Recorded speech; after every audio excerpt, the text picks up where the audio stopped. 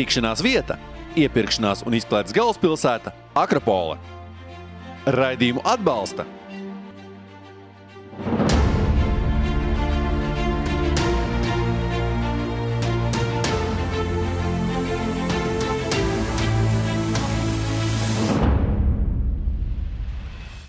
Esiet sveicināti sporta sarunu šovā Eksi. Ar mani šodien kā ierasts kopā, es gribētu teikt, divas sociālo tīklu zvaigznes. Kristaps Valters un Jurijs Žigājos. Par to, kāpēc sociālo tīklu zvaigznes, es domāju, ka mēs arī noteikti parunāsim šodien. Un tāpat mans karmiskais dvīns. Parastais cilvēks. Edgars Lusiņš, jā. Kungi, par ko tad šodien vēlaties parunāt? Nu, laikam sākšu es, cik es esmu tas dvīns. Noteikti jāatcerās ir tās iespējas un tie laiki, kad mēs varbūt vēl ceram, ka mēs varam, bet laikam jau vairs nevaram. Vismaz man liekas, ka es vairs nevaru, ja? Bet redzēs, kā jums liekas. Tas ir par atgriešanos. Par atgriešanos, jā, un reālā vidē, ja? Mēs nerunājam par Madrides Reāli, ja? Vai Pitsburgas Pingvīniem, bet mēs runājam varbūt tās to pa pirmo līmeni, ja? Tas ir Latvijas meistarsacīksts. Es sāku trenēties, ja kas vakar tā kā... Grāsta mačiem, ja? Bet tas ir viens treniņš uz svaigumu, ķipa vāru. Rīt nepiecelsies. Žiga, tava tēma šodien mīļākā? Vai parunāsim par tā saucamajiem pārmaksātajiem sportistiem, futbolistiem? Vai vispār ir lietojums? Pēc tiem taviem 45 latiem tev likās, ka pārmaksāts vai nav, ne?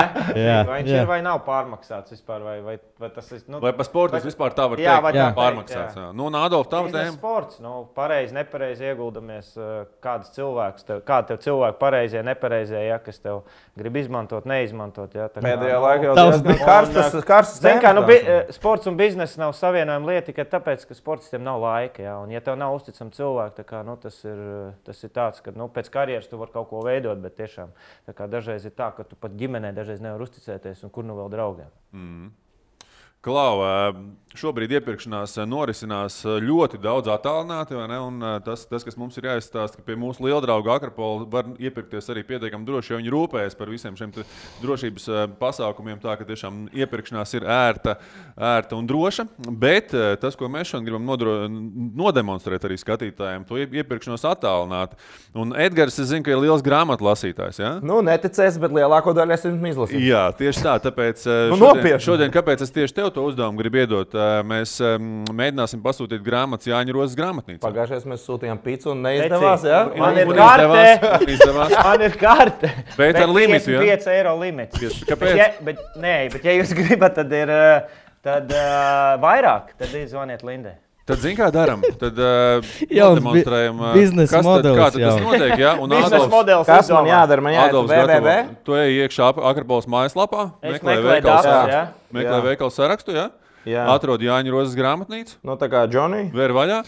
Un kamēr tu to dari, es izstāstu skatītājiem, ka tie, kas reģistrējas Jāņa Rozes grāmatnīcas mājaslapā, tie iegūst 10% atlaidi visiem pirkumiem, tā ka, Adolfam šis pirkums būs šoreiz nedaudz tie dati jāpameklē. Jā, tu meklē datus, kādas grāmatiņas mēs lasīsim. Es domāju, kaut kas ar sportu saistīts. Es vairāk autobiogrāfijas un teikšu godīgi no sporta, un man nav zinātniskā fantastika, kā vinnēt Stanley Kausu netrenējoties. Kurā gadījumā tavās rokās šobrīd ir, teiksim, liktenis, ko nākamās nedēļas laikā lasījusi Žiga, Adolfs un es. Ja? Tā kā dāvanas no Lūša no presta lasīs. Un Adolfs. Dzeltenā presa mums neapšaubām ir jālasa. Kā jau es teicu, tad tiešām sociālo tīklu divas zvaigznes. Nē, es esmu tagad ēnā. Tu esi ēnā. Tas gan. Nē, es nodevu stafeti. Kristaps tur ņemās. Labi, Jāņa Rozē. Jā, tu esi iekšā, attiecīgi meklē grāmatiņas, kuras tu mums gribi pasūtīt, un pēc brīža, kolēģi, sākam ar pirmo tēmu. Un tā mums būs par ko? Adolf, tava tēma – sports un biznesa.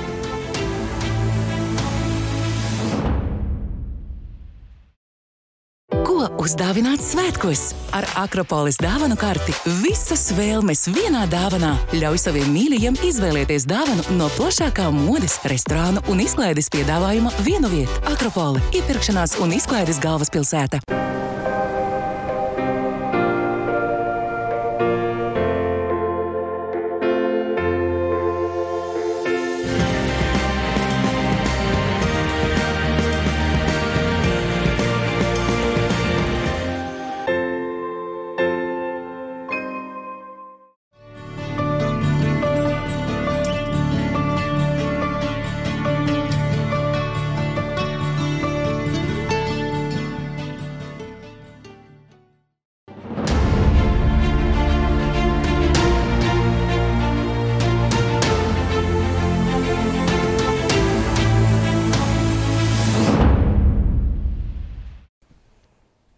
Jā, esam atpakaļ no reklāmas pauzes. Sports un bizness. Jau iepriekšējā raidījumā mēs runājām par to, cik tad profesionālais sports ir liederīgs un pieskārāmies tam, cik liederīgi sportisti tērē sevis nopelnīto naudu. Un pieminējām to, ka blakus vajag gudrus un teiksim, tādus labus padomdevējus, kas iedod sportistiem šos padomus. Un loģiski ir šī raidījuma tēma, kurā gribās parunāt mums par to, kur tad esat ieguldījuši, kur esat zaudējuši. Adolf, tu esi nopelnījis visvairāk, tu esi pieļauj arī teiksim, tā varbūt ieguldījies visvairāk no kolēģiem. Nē, Lūsis teica par tiem draugiem, kur tur aizņemās naudu. Tā ir viena lieta, ja, kas no tevis tikai grib ņemt. Bet otrs ir, ka mums sportistiem nav laika.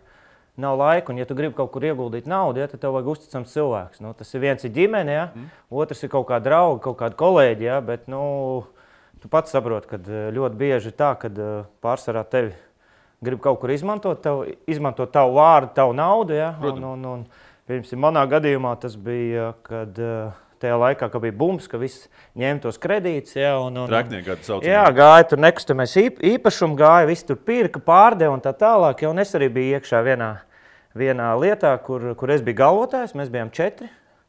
Un nopirkām diezgan dārgu dzīvokli, ja, kas reāli bija tā kā office un tā kā liels office, ja, ar zemo stāvu, ar pagrabu un ar pirmo stāvu. Ja, un tur bija kaut kā 300 kvadrāti, nemaldos. Ja, un tur tā cena bija $2 miljoniem. Ja, un es biju galvotājs. Un tieši tā, kad mums bija jāizremontē tas dzīvoklis, ja, mums arī bija paņemts kredīts remontam. Ja, sākām visu remontu un sākās krīze, ja, valstī.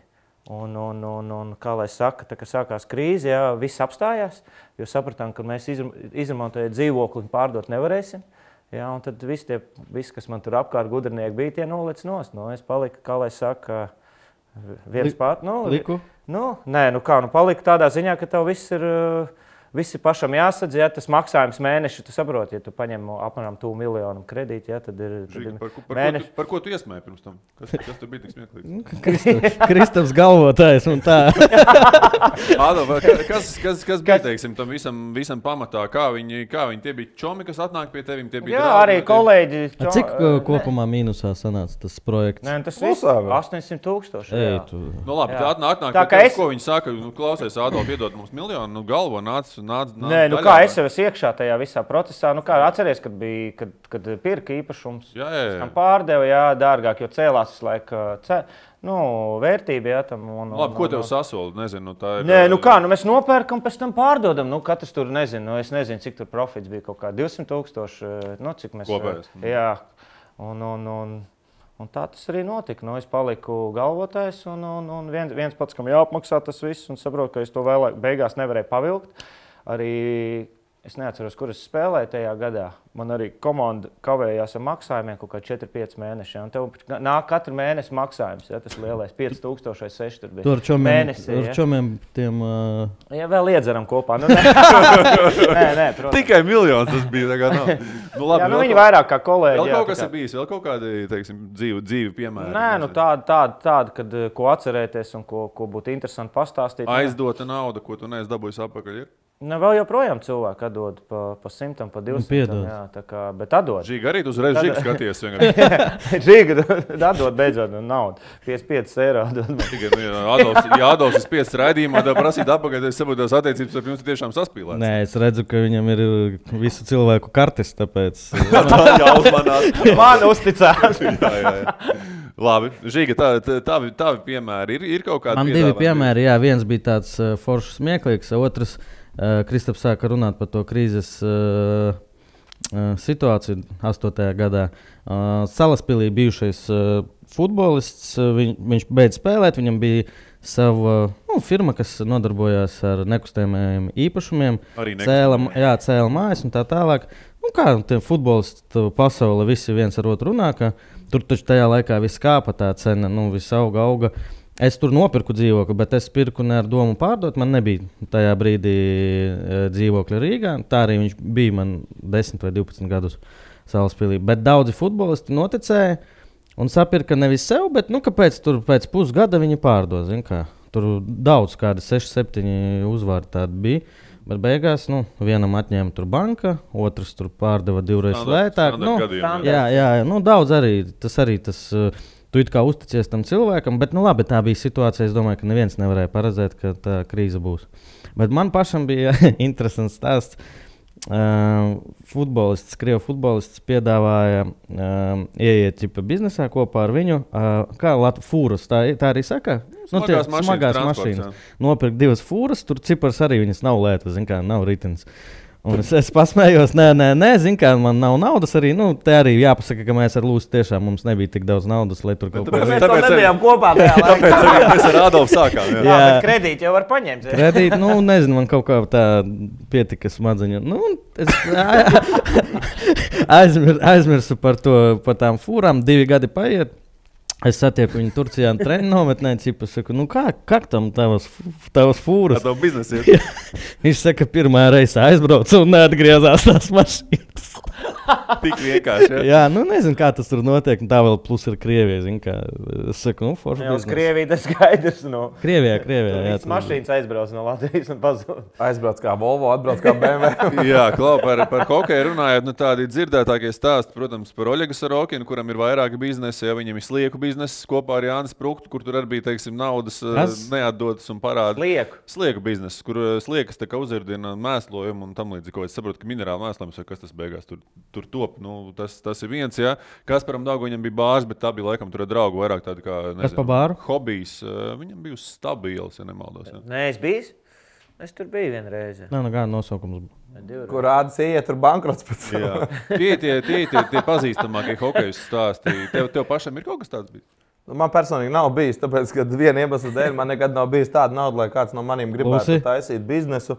Bet tīri cilvēcīgi ir bijuši rentās reizes, ka kāds aizņemās, ja kāds uzskata, ka var neatdot tikai tāpēc, ka saka, tad tā ir nauda, ja, ko tu... Zvanīja viņam. Priekš kam tev 200-300 eiro vajadzīgi, ja, bet es saku, es varbūt esmu kaut kur to zaudējis, ja, jo ne visi ir zaudētāji bijuši, ja kāds ir veiksmīgi iepircies, bet atkal ir ļoti daudz tie gadījumi, kad tā tirgus, teiksim, tā nekustamā īpašuma vērtība ir pārvērtēta, ja, un beigās sausais atlikums vienkārši parāds. Ja. Bet tev nav atdevuši arī? Nē, tur tāda. Man vairāk nav atdevuši organizācijas, ja, firmas, komandas, ja, bet ne fiziskie. Man ir, ko nozīmē organizācijas komandas? Draugi nav atdevuši, ja, bet es piedevu viņām par jaunības muļķību. Ja, Bet tā, lai es tagad viņu meklētu, man nav laika tādām muļķībām. Man bija par tiem parādiem, ko tu aizdot naudu. Bija tāds cilvēks, kurš visu laiku, katru mēnesi, mēs saņemam algu plus mīnus vienādu, bet jau pēc nedēļas viņam nav. Tad es viņam vienreiz iedevu, viņš atdeva otrais, trešais, un tā ilgi, Un tad pēdējo reizi nebija liela summa. Latvija vēl bija, laikam, 100 latus es viņam iedevu, un tad nav. Un es sapratu, ka vieglāk tagad šito viņam 100. Viņš vairs nenāks, jā, un tā arī bija. Viņš domāja, ka es aizmirsu par tiem 100 latiem, bet vairs negāja, kā katru reizi. Es domāju, labi, lai paliek. Tā arī. Fēniksā sēdē visu laiku. Droši vien. Nē, joprojām runājam. Mīļā, miera labi. Jā. Klau, jūs vispār aizdodat tā naudu, un, teiksim, tā latviešu paruni tāda, kad aizdod vai draugam tik daudz, cik nav žēl, ka tu pazaudēsi, vai labāk, ka saka, nepazaudē draugu. Jā, ir jau tās situācijas tādas, ka tur ir attaisnojuši iemesli, ja, kāpēc vajag, un ne jau tāpēc, ka maku mājās aizmirst, ja, bet situācijas spiež. Bet ir tā, ka tu redzi, ka davai uzdzīvojam, ja, un tad tu tā saproti, uzdzīvojam pa manu naudu, tā kā jādod, ir pazudis. Ja, tāpēc es tā, katram jāsaprot pašam, kam viņš ir gatavs aizdot, atdot, uzdāvināt, piedot. Ja, jo es saku, tie laiki, kad Ādas spēlēja un Dinamo Ziedu laika tie bija tie laiki, kad mūsu paudze pirmā reize ieraudzīja reālu naudu. Ja. Tas padomju laikos tā nauda bija citās ekvivalencēs, ja tur zeltos, ja laikā maksāja rubļos.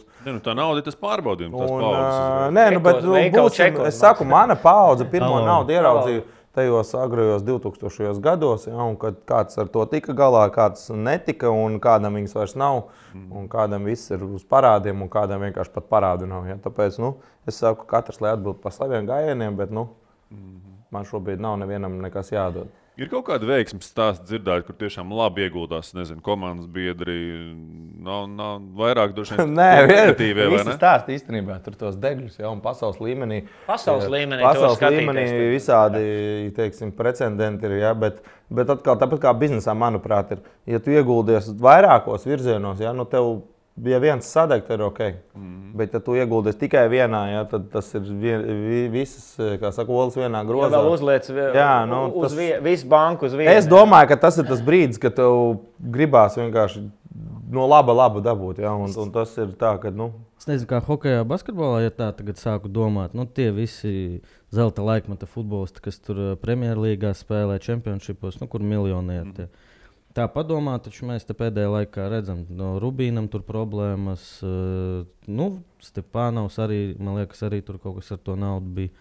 Kaut kā neprot, laikam, tomēr sportisti tās karjeras laikā. Tas stāsts, ka ar blakus tos uzticamos, tieši tā, devējs, kam tu var uzticēt. Un arī šeit Kaspars Gorkšs savu restorānu un bāru biznesu varbūt ir tāds plus mīnus, bet Māris arī, cik saprotu, ka vēl... Es dzirdēju, ka arī nē, kad īstenībā tur pat īstumā mīnus. Šobrīd ir aizgājis, es saprotu, jā, tieši tā, ne uz to labu. Šeit vēl arī stāsts par sievām.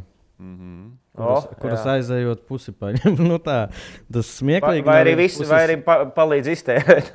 jā, tieši tā. Tieši šķiršanās stāsti daudz, jā, tas arī fakts. Klau, kā jums liekas iesaistīties šādās te projektos sportista karjeras laikā, kad tu paralēli spēlē un tu novirzi būtībā kaut kur tās domas, tu ieguldi to savu naudu, skaidrs, ka tu nezini, pa visiem 100%, ja tu esi ielicis miljonu, tu par to bišķiņ kaut kā tomēr nervozēji, satraucies, piedomā, ja, un tu pats teici, ja tev nāk rēķini, tu par to esi spiests domāt. Tas tev tā kā novirz domas no tā pamatdarba.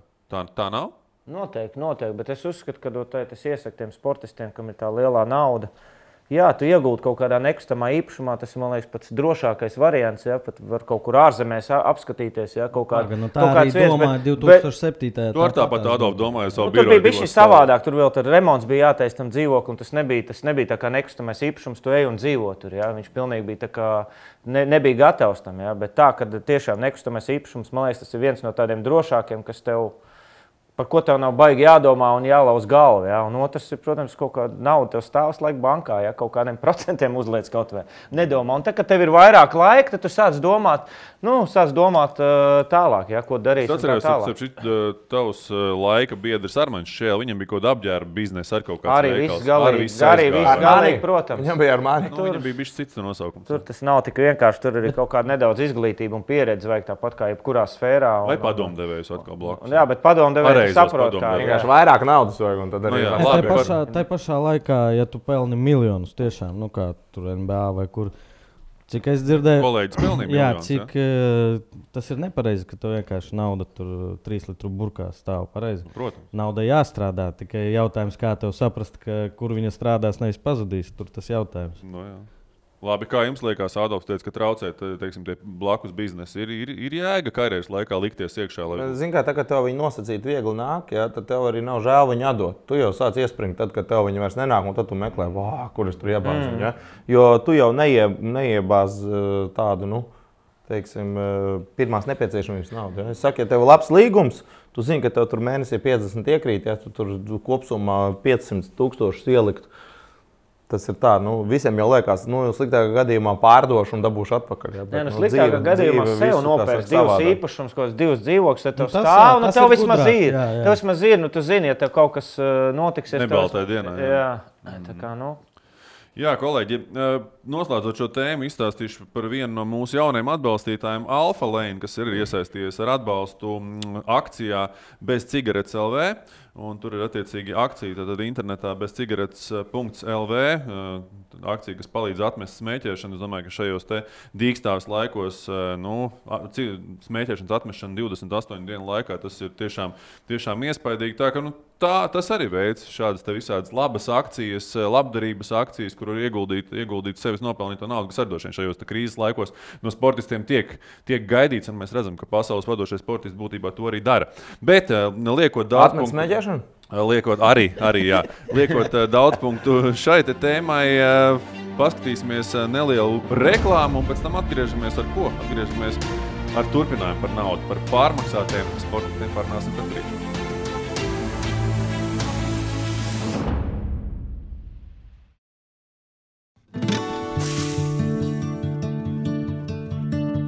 Ir labi kontrolēt savu dzīvi, ir labi kontrolēt to, kas ar mums notiek, ir labi saprast to, kas ar mums notiek.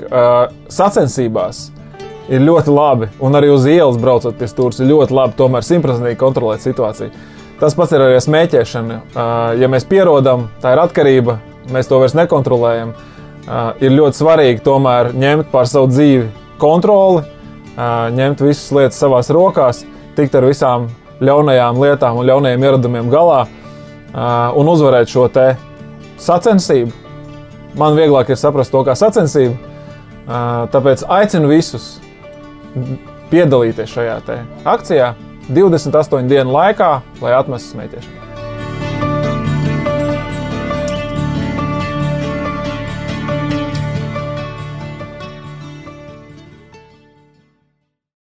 Ko uzdāvināt svētkos? Ar Akropolis dāvanu karti visas vēlmes vienā dāvanā ļauj saviem mīļajiem izvēlēties dāvanu no plašākā modes, restorānu un izklaides piedāvājuma vienu vietu. Akropoli – iepirkšanās un izklaides galvaspilsēta.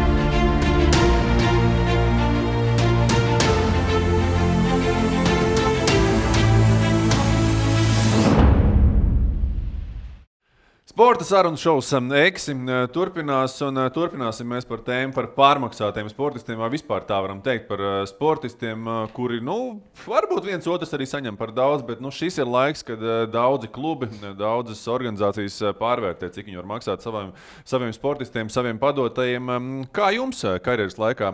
Visu dzīvi nenovērtēs. Esat kaut kad bijuši pārmaksāti? Tā, ka jūs jūtat tiešām, ka saņemat par daudz. Jā, mēs ar Žigu sākšu ar pieticīgāko galu. Es nenovērtēts visu dzīvi. Visu dzīvi. Tev likās, ka pamazs. Bet tu jau pats arī sevi, nolikt tādā pozīcijā. Atceramies, ja, to. Es nevaru aizmirst to brīdi, kad tu paliec pa nakti, lai tu varētu nopelnīt savus 100 eiro. Pagad 100 eiro, man Ventspilī bija 200. Jā, tie, kas šobrīd domā par... Kolēģi, tie, kas šobrīd domā, par ko viņi runā, ja? Mēs jums ieskam padīt atpakaļ iepriekšējo raidījumu un paskatīties iepriekšējo epizodu, tur gāja karst vai nevienā. Man liekas, ka es visu dzīvi pelnīju tik, cik es pelnījis. Latvija diezgan normāli nav. Polijā 100 000, jā, es atceros. Polijā, jā, 100 000. Tas ir tas cipars, tavs reālais cipars tiešām, ko tu arī biji pelnījis, kā tu saki? Jā, tajā brīdī, jā. Kā futbolā nosaka tavu vērtību? Tikai pēc pieprasījuma vai tur pēc kaut kādiem 2 goliem, tad automātiski uzreiz 50 000 CV un pieprasījums, tas viss kopā. Bet tas ir ļoti subjektīvi, tas tāpat kā glezna. Jā. Vai ne? Un no klubā spējām maksāt. Tur saka subjektīvi, vai citos sportos nav tikpat subjektīvi? Nē, bet stāsts ir sekojošs. Nesauksim personālis un nesauksim vietas laikus. Saucam, mums patīk uzvārdi. Bet ir atsevišķi klubi, kuri nevar tev dot mazāku naudu. Kuri? Es jau tieši nesu. Tas nav tā, nevar dot mazāk. Vienkārši viņiem tas spēlētājs ir vajadzīgs un kādam liekas sev. Viņš ir pārmaksāts tikai... ir algu griezti, ir algu grīdas. Pagad, tad es stāstu, vai jūs? Aiziet. Stāsts ir sekojošs. Ir atsevišķa līmeņa komanda, kura vienkārši pēc sava statusa nevar pirkt lētu spēlētāju. Jo tā tad automāts tas nozīmē, ka viņš nav labs. Ja mēs spēlējamies par augšējā plaukta līmeni, tad arī automātiski tu tā arī nepērc. Abramovičs pērk pulksteni drogās vai tur kaut kur. Viņš arī pērk tikai tur. Es arī drogās pulksteni. CSKA ir nopirkusi spēlētāji, kas ir 2 klases zemāks. Bet cik viņam maksā? Bet viņš ir labi nospēlējis. Bet cik viņam maksā? Viņi tā maksā viņam atbilst uz savam līmenim, ne jau pēc Latvijas čempionāta. Mazāk maksā nekā pārējiem noteikti. Kāpēc klubam Katram ir Madrids reālā neviens nespēlē līgumā tādu, kādu tu saņemtu Ventspilī. Tev tur automātiski būtu reiz 100. Es tur nebūtu. Ja es tur būtu, tad es būtu pelnījis to naudu. Bet tas pats cilvēks būtu. Es vienkārši stāstu par to, ja tu gribi spēlēt elites klubā, tad tev automātiski nāk līdzi arī tā cedēla, ka tu esi vērtīgāks tikai dēļ tā, ka tu tajā klubā spēlē, nevis dēļ tā, ka tu labāk sāc spēlēt. Piekrīt? Tu spēlē tajā klubā, ka tu labāk sāc spēlēt, tev pamāni, saproti? Kā var reāli tikt pa 3000? Pareizi, ka nē. Madrids reāls tev dos augu 3000. Viņi mani nesauks. Nē, bet ja pasaules tu fantazē kaut kā, nē. Es tev tādu utopisku piemēru saku, dos 3000. Es teicu sapratu, ko viņš domā. Tev dos 3000. Nē. Vai automāts dos 300? Nu, pat 300. Tātad, ja tu spēlētu Ventspilī, tu spēlētu tāds pats Žigājos par 3000, bet Madridē tu spēlētu par 300,000. Jautājums, tu esi pārmaksāts Madridē vai Ņida maksāts Ventspilī? Tu jau tev ir kaut kāds līmenis. Tas, ko mēģina pateikt, nosaka klubs, kurā tu spēlē. Ne tikai prestižs, tas ir prestižs. Ne tikai, tad taču jāparāda kaut kas ir kā tu vari tikt tikai uzvārda dēļ? Laukumā jāparāda. Tu taču nevari pateikt, es esmu Žigājos, es saņēmu Ventspilī. Mēs jau runājām tagad par to, ka tu kaut ko māki, ne jau tas, ka tu esi invalīds no pagalma. Mēs runājam par to, vai jūs jutāties un vai vispār ir sportā. Viņš saka, pārvērtēt. Protams, ka, ja es aizietu no Ventspils, skaties, 300,000. Kāpēc? Tāpēc, ka tur nāk cilvēki, biļetes, un, protams, ka es pelnītu vairāk gan klubam, gan sev. Ventspilī, Es nemāku izstāstīt tā, lai jūs saprastu. Es nestāstīšu, tāpēc, ka jūs esat visi tādi pret to filozofiju. Es neesmu pret filozofiju, vienkārši nevar tās divas lietas, to, ko tu stāsti, viņas nevar salikt kopā. Nu, kā, ja viņš spēlē Ventspilī, viņš, protams, nespēlēs Real Madrid, nu, viņi neņems. Viņam līdz tam Real Madrid ir jātiek. Jā, cik maksā veikalā Maksimā piens? Cik maksā Maksimā piens? 69. Cik maksā Skajā piens? Nezinu, tāds pats piens. Nezinu. Nu, bišķi dārgāk, 20 centi vairāk. Nu, pieņemsim. Tas ir prestižāks veikals. Un kāpēc tu maksā vairāk? Tāpēc tu prestižākā klubā spēlē, jau tāpēc, ka tu labāk spēlē. Bet tev, lai kā tikt prestižākajā klubā? Pastāsti man. No Ventspils kā kļūt par pienu? Ir kāds no Ventspils kaut kur ticis tādā top klubā?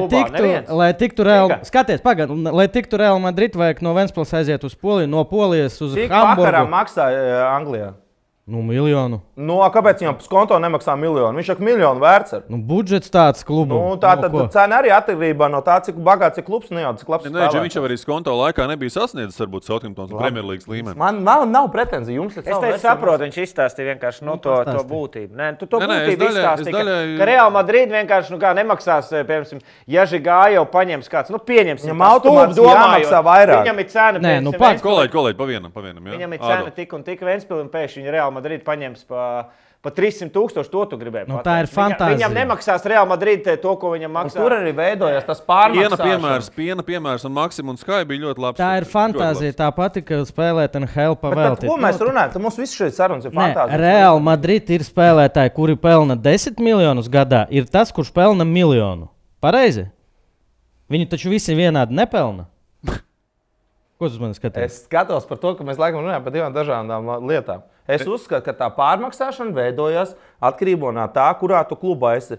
Un viss, ne jau tas, ko tu māki vai nemāki. Mēs to nevaram novērst. Kāpēc tam spēlētājam pārmaksāt, ja viņš, piemēram, noārdījies 1 gadu Milānā, pieņemsim, tas klubs ir nedaudz zemāks kā Real Madrid. Viņam Real Madrid nākošu gadu iedod 300 vai 500,000 vairāk. Tas nozīmē, ka viņš ir pārmaksāts. Tīma pelna basītī. Tā primitīvi. Tīma pelna. Ko? Visiem tur kaut kāds limaks var būt. Labi, viņš tagad atnāks atpakaļ uz Ventspili. Viņam arī dos 1 miljonu vai teiks, mēs tev varam iedot 50,000. Tad sanāk, viņš 30 reizes sliktāk sāks spēlēt.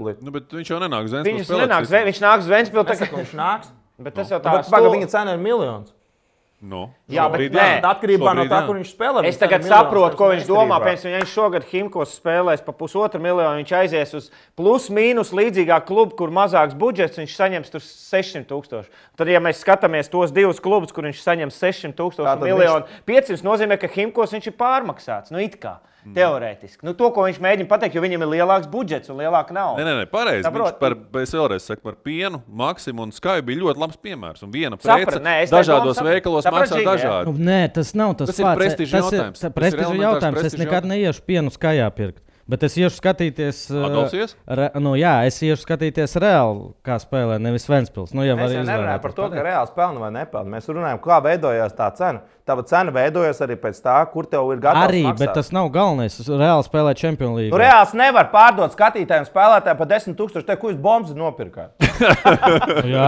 Tad, teiksim, mums jāpērk viņš uzreiz par 1 miljonu, lai mēs es domāju, tagad sapratu. Prestižs prasa savus upurus. Ok, bet es tev saku, ka vienalga līdz šim cilvēkam jāparāda savs līmenis, lai vispār reāli paskatītos, ka tāds lūdzu ir. Tu esi baigi parādījis savu līmeni un tev ievilka, teiksim, ķeksīt, šitais uz 100,000 tikko parādīja savu līmeni. Reku piemērs, Dairis Bērtāns šobrīd Himkos, es nezinu, varbūt kād 800,000 saņem, es nezinu, varbūt miljonu, nezinu cik. Viņš ir nospēlē, citā klubā neviens neiedot viņam miljonu. Protams. Viņam iedod tajā un spēlēt arī Eirolīgā. Kaut kā Francijas klubā viņš saņem 250,000. Reiz 4, tāpēc Himkos viņš šobrīd ir pārmaksāts. Tu teiksi, ka Himki ir prestižāks klubs par Asvēlu, piemēram? Nu, acīm redzot. Nē, viņš ir vienkārši bagātāks. Lūk, Bagātāks, te ir jā. par to pārmaksāšanu arī stāsts. Prestižāks, es nezinu, varbūt zināmāks. Nevis zināmāks, bet varbūt tāds, ka viņš ir skaitās ķipa labāks. Vecāks, tradīcijas un tā Jā, nē, tālāk. Asvols jau arī nav Veicens slikts klubs, bet Maksimais. viņam tas Veicens budžets Skājam. vienkārši. Ko? Nē, viss jau nav Veicens vecāks. Maksimais, Veicens Eģu Skājam. bezmaksas reklāma Skājam. Jā, jūs jau godīgi neapvainojaties. Tas nebija par jums, tas vairāk bija par Žigu. Ko tu, tas nozīmē, ka tu uz Maksimu neies vairāk? Klau, kolēģi, Lūdzu, distancējamies. vienu un to Distancējamies, pašu. Žiga. Mēs sapratām. Tu saprati beigās vai nesaprati? Saprati, jā. Plus-mīnus. Bet Jā. aizkadrā Ļoti labi. paturpināsim. Ļoti labi. Jā, bet par pārmaksām runājot. Esat spēlējuši kopā ar spēlētājiem, kas, jūs jūtat, viņš ir pārmaksāts. Reāli, viņš saņem par Kaudības daudz. pēc, tu jūties, ka viņš ir pārmaksāts. Ne jau tas, ka Tas, ka tev skauž Nu, vienkārši. tu jau nespēlēji ar Večkinu Latvijas čempionātā. Nu, un, ja arī spēlē, tad liktos, kā es jau spēlēju Latvijas čempionātā. Vienmēr būs tā, ja tu spēlē vienā ģērbtuvē, tad tev liksies, ka otrs plānu vairāk Bet zini? zini, kā ir? Zini, ka to Klau. saka, viņš ir pārmaksāts. Adolf, pagaidi, Es bišķi. izskaidroju. Tagad Tu tu zini? labāk spēlē, Žiga. Tas tūlīt izskaidro. Tas ir lūsis. Jā, Lūsi, tu zini reāli, cik saņem tavu komandas biedru? Vai tu Protams. tikai nojaut? Protams. Tu Protams. zini, Protams. viens pret viens, jā, cik ir. Protams. Kā tu Pirmais Un kā šašliks. viens otram pasaka? Pirmais Nav jau šašliks. tā, ka es Un visi miljonu. visu zina. Visas Zini, kā to saka? Tā, kad, piemēram, spēlētājs ir nodraftēts vai viņš ir paņemts komandā par lielu piķi. Un viņš neattaisno cerības, tad cilvēks sāk runāt, ka šis spēlētājs Viņš ir ir pārmaksāts. pārmaksāts, jā. Bet uz to brīdi, to sitienu, ka viņš to ir izdarījis, ja viņam iedots miljonus, neviens nesaka, ka viņš ir pārmaksāts. Saprot?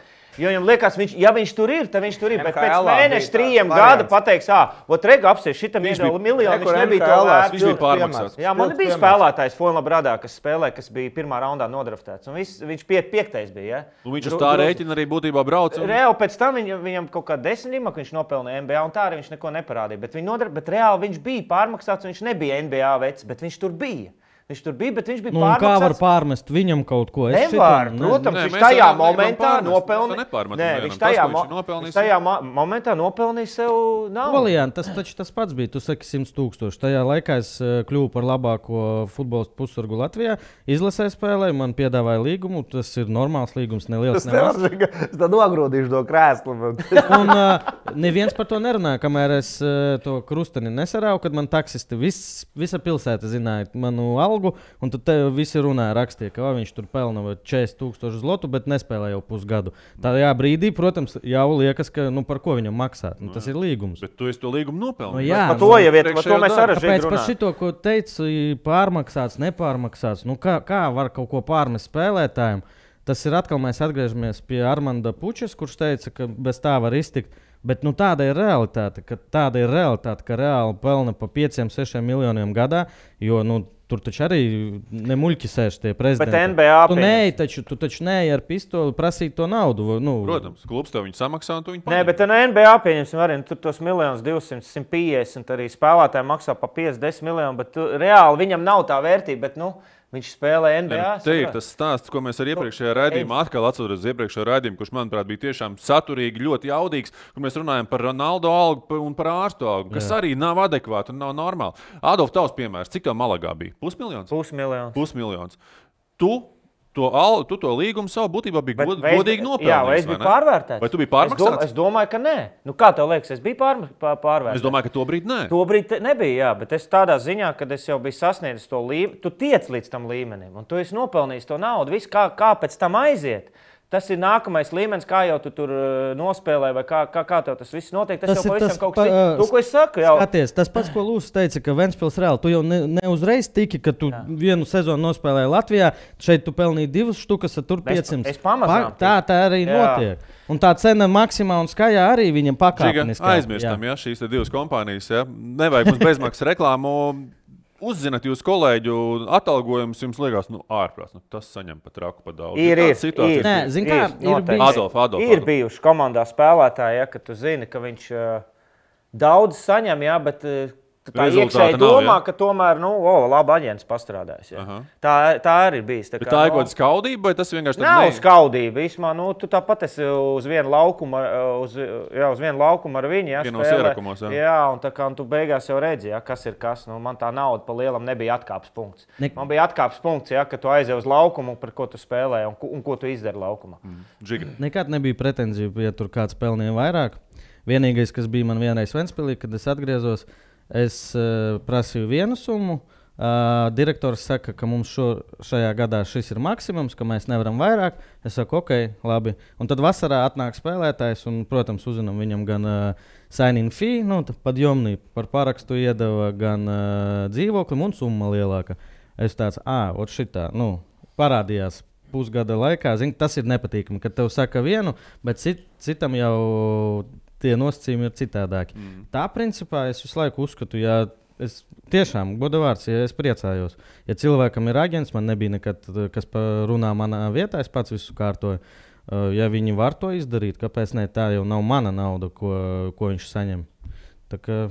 Bet ir tādi gadījumi, un dažos klubos Ventspilī nebija tā. Ventspilī bija plus mīnus, centās vadība darīt tā, ka vienā līmenī, bet es zinu, ka Latvijā arī ir tai pašā Rīgā, kad vietēji pelna daudz mazāk nekā legionāri.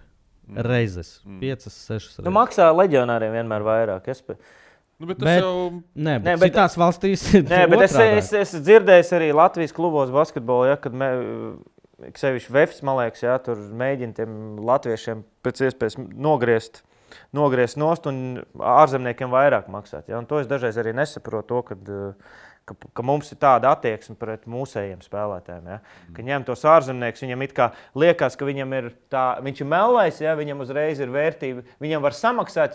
Bet viņi arī prasa došana adekvāti. Protams, ka prasa, bet tādā ziņā, ka tiem latviešiem mēģina šitas pa daudz saņemt. Es domāju, ka Latvijā ne tikai basketbolā un futbolā vispār ir tāda tieksme nenovērtēt savējos kadrus. Man tā liekas vismaz, ka ļoti tas atbraucējs ir svarīgāks. Jā. Un tas Latvijā ir izteikti, un to es arī dzirdēju. Būs iznāca no skapja ar savu stāstu par komandas biedriem, kur tu esi saprats, tas saņem pa daudz, nezinu, tev konkurence vārtos vai kāds komandas biedrs. Nebija man tāda sirds dēsta, lai es varētu pārdzīvot, ka kāds saņem vairāk, un tas varbūt tas ir pat labi, jo tas man netraucēja, nebija. Man 10 reizes mazāk alga par tiem, un tur, kur es biju, tur es biju priecīgs, ka man vispār ļauj kaut ko saņemt. Tā būsim godīgi. Par hokeju runājot, konkrēti par mūsu lielo klubu, par Dinamo runājot, tur izteikti, laikam var teikt, ka ārzemnieki saņem vairāk, vai ne? Tā kā būtībā Adolfs arī pa VF teica. Izteikti vairāk. Tagad es drīkst atgriezties pie tās. Droši, jā. Tagad es tev, Jānis, zvanu, es esmu aģents, un es saku, man ir baigi labs spēlētājs, bet viņš grib 10,000. Es esmu klubu pārstāvs? Jā, tu esi klubu pārstāvs. Tev ir ticība, ka tas spēlētājs būs labs, ja viņam prasīšu mazu algu? Nē, skaidrs, ka cena kaut ko norāda, bet es jau gribu beigās arī redzēt, ko es nopērku. Nē, bet sarunu sākam ar to, ka man ir labs spēlētājs, bet viņš ir ar mieru tik ļoti spēlēt, ka viņš ir ar mieru mazu algu ņemt. Es no sākuma tev paprastu, kas viņš ir, ko viņš man nosauc ciparu. Bet tu zini, kas viņš ir. Tātad jautājums, ja es tev iedošu lielāku ciparu, tad tev arī uzreiz psiholoģiski liksies tāds pārliecība, protams, rodās, neapšaubām. Tas jau ir tas veids, kā tu mākslīgi uzsit to cenu. Pirmkārt, tu nevari paprasīt pa labu spēlētāju mazu naudu. Tātad, ja tu uzskati, ka Žiga ir labs, tev automātiski jāsāk startēt jau ar lielu naudu, tu uzreiz ko jūs gribējāt, tas tik Žigājos. Tā saka, tas ir Žigājos, viņš ļoti grib Madridē spēlēt. Tāpēc es saku, mana gribēšana NHL spēlēt pa velti. Šajā gadījumā ir atgrūž mani no NHL. Ja viņi teiks, kur Lūsiņš grib spēlēt NHL, bet viņš grib 20 miljonus gadā, viņi uzreiz, wow! Ja? Labi, bet tu tagad aizies un pateici, tu esi gatavs spēlēt pa velti. Kas tas tāds? Pusi pasauli gatavs spēlēt pa velti. Un tāpēc arī Tima, lai varētu nospēlēt Himkos, viņam jābliež labs cipars, lai viņš varētu, status viņam ļautu tajā līgā spēlēt. Jo, pateiks, Tima bija gatavs spēlēt pat drusku vairāk kā Ventspilī, tad viņi teiks, tad jau mums tāds spēlētājs nevajag. Neviens tā neteikt. Bet tā nenotiek. Tas pats arī klubi vienmēr meklēs spēlētāju, kam lētāk samaksāt. Sporta direktors meklēs cilvēku par labu, ekscelentu spēlētāju par mazāku naudu. Adolf, un te bija labs piemērs, man liekas, tavs tēvs, kurš prata atrast lētus, labus ārzemniekus. Sveicien Valdim Valteram. Māksli klubiem atrast lētu, jaunu spēlētāju, kam vēl nav cena. Tas nenozīmē, ka viņš ir sūdīgs. Vienkārši jāzina pareizi atrast un ieraudzīt to talantu. Holdens savulaik, vai ne? Ne, tur ir daudz Holdens bijuši. Daudz tiešām. Pasties futbolā, kā dara. Viņš saka tā, kā viņš to redz. Bet daudzi klubi, viņi pērk 17 gadīgos par 200 štukām. Ko tu... Neviens nesaka, ko jūs nopirkāt. Viņi saprot, ka viņš pēc 3 gadiem viņi pārdos viņu par 50. Tur nav tā, ka viņi skatās to ceņu, ko nopirka pa 80. Tieši otrādi, tas parasti mīnusās, kā ar Beilu bija reāli, kad viņi nopirka par kosmisko naudu, viņš nespēlē. Pārmaksā. Jā, ja viņu nopirktu par 5 miljoniem un viņš nespēlētu, neviens neko neteiktu.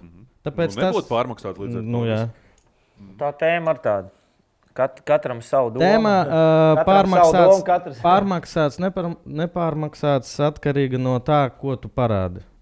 Ja tu sit 30 golus sezonā un tev priekš Latvijas virslīgas tev ir 15,000 mēnesī, tas ir normāli.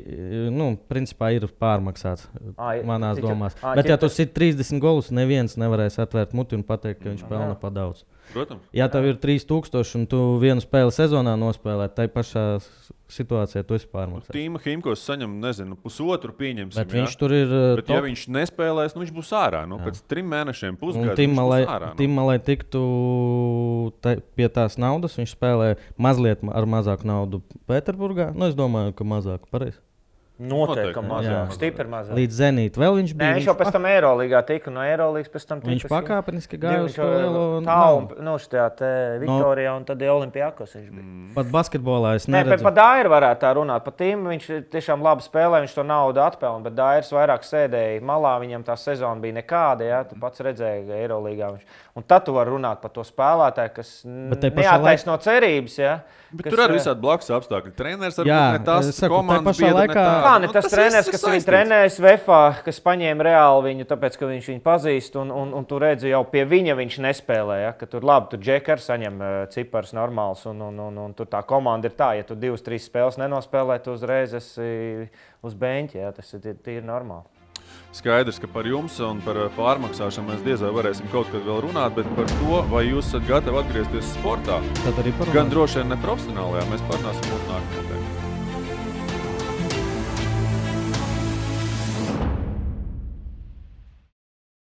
Ko uzdāvināt svētkos? Ar Akropolis dāvanu karti visas vēlmes vienā dāvanā. Ļauj saviem mīļajiem izvēlēties dāvanu no plašākā modes, restorānu un izklaides piedāvājuma vienu vietu. Akropoli – iepirkšanās un izklaides galvaspilsēta.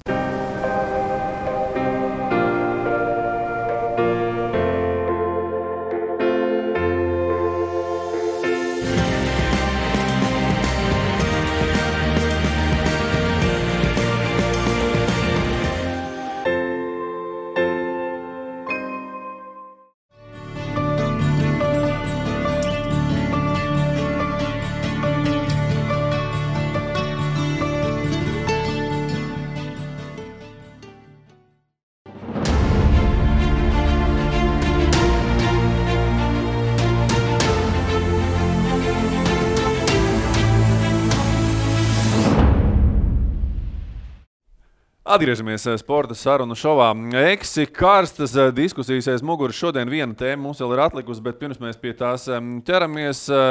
Edgars raidījuma sākumā pasūtīja mums katram pa grāmatiņai, Jāņa Rozes grāmatiņai. Neticēsiet šādi. Attālināti vai ne, paliec mājā laikā. Jā, ko tad tu mums esi sarūpējis? Sabot, Ādolfs samaksāja, jā, ar svešu karti. Es?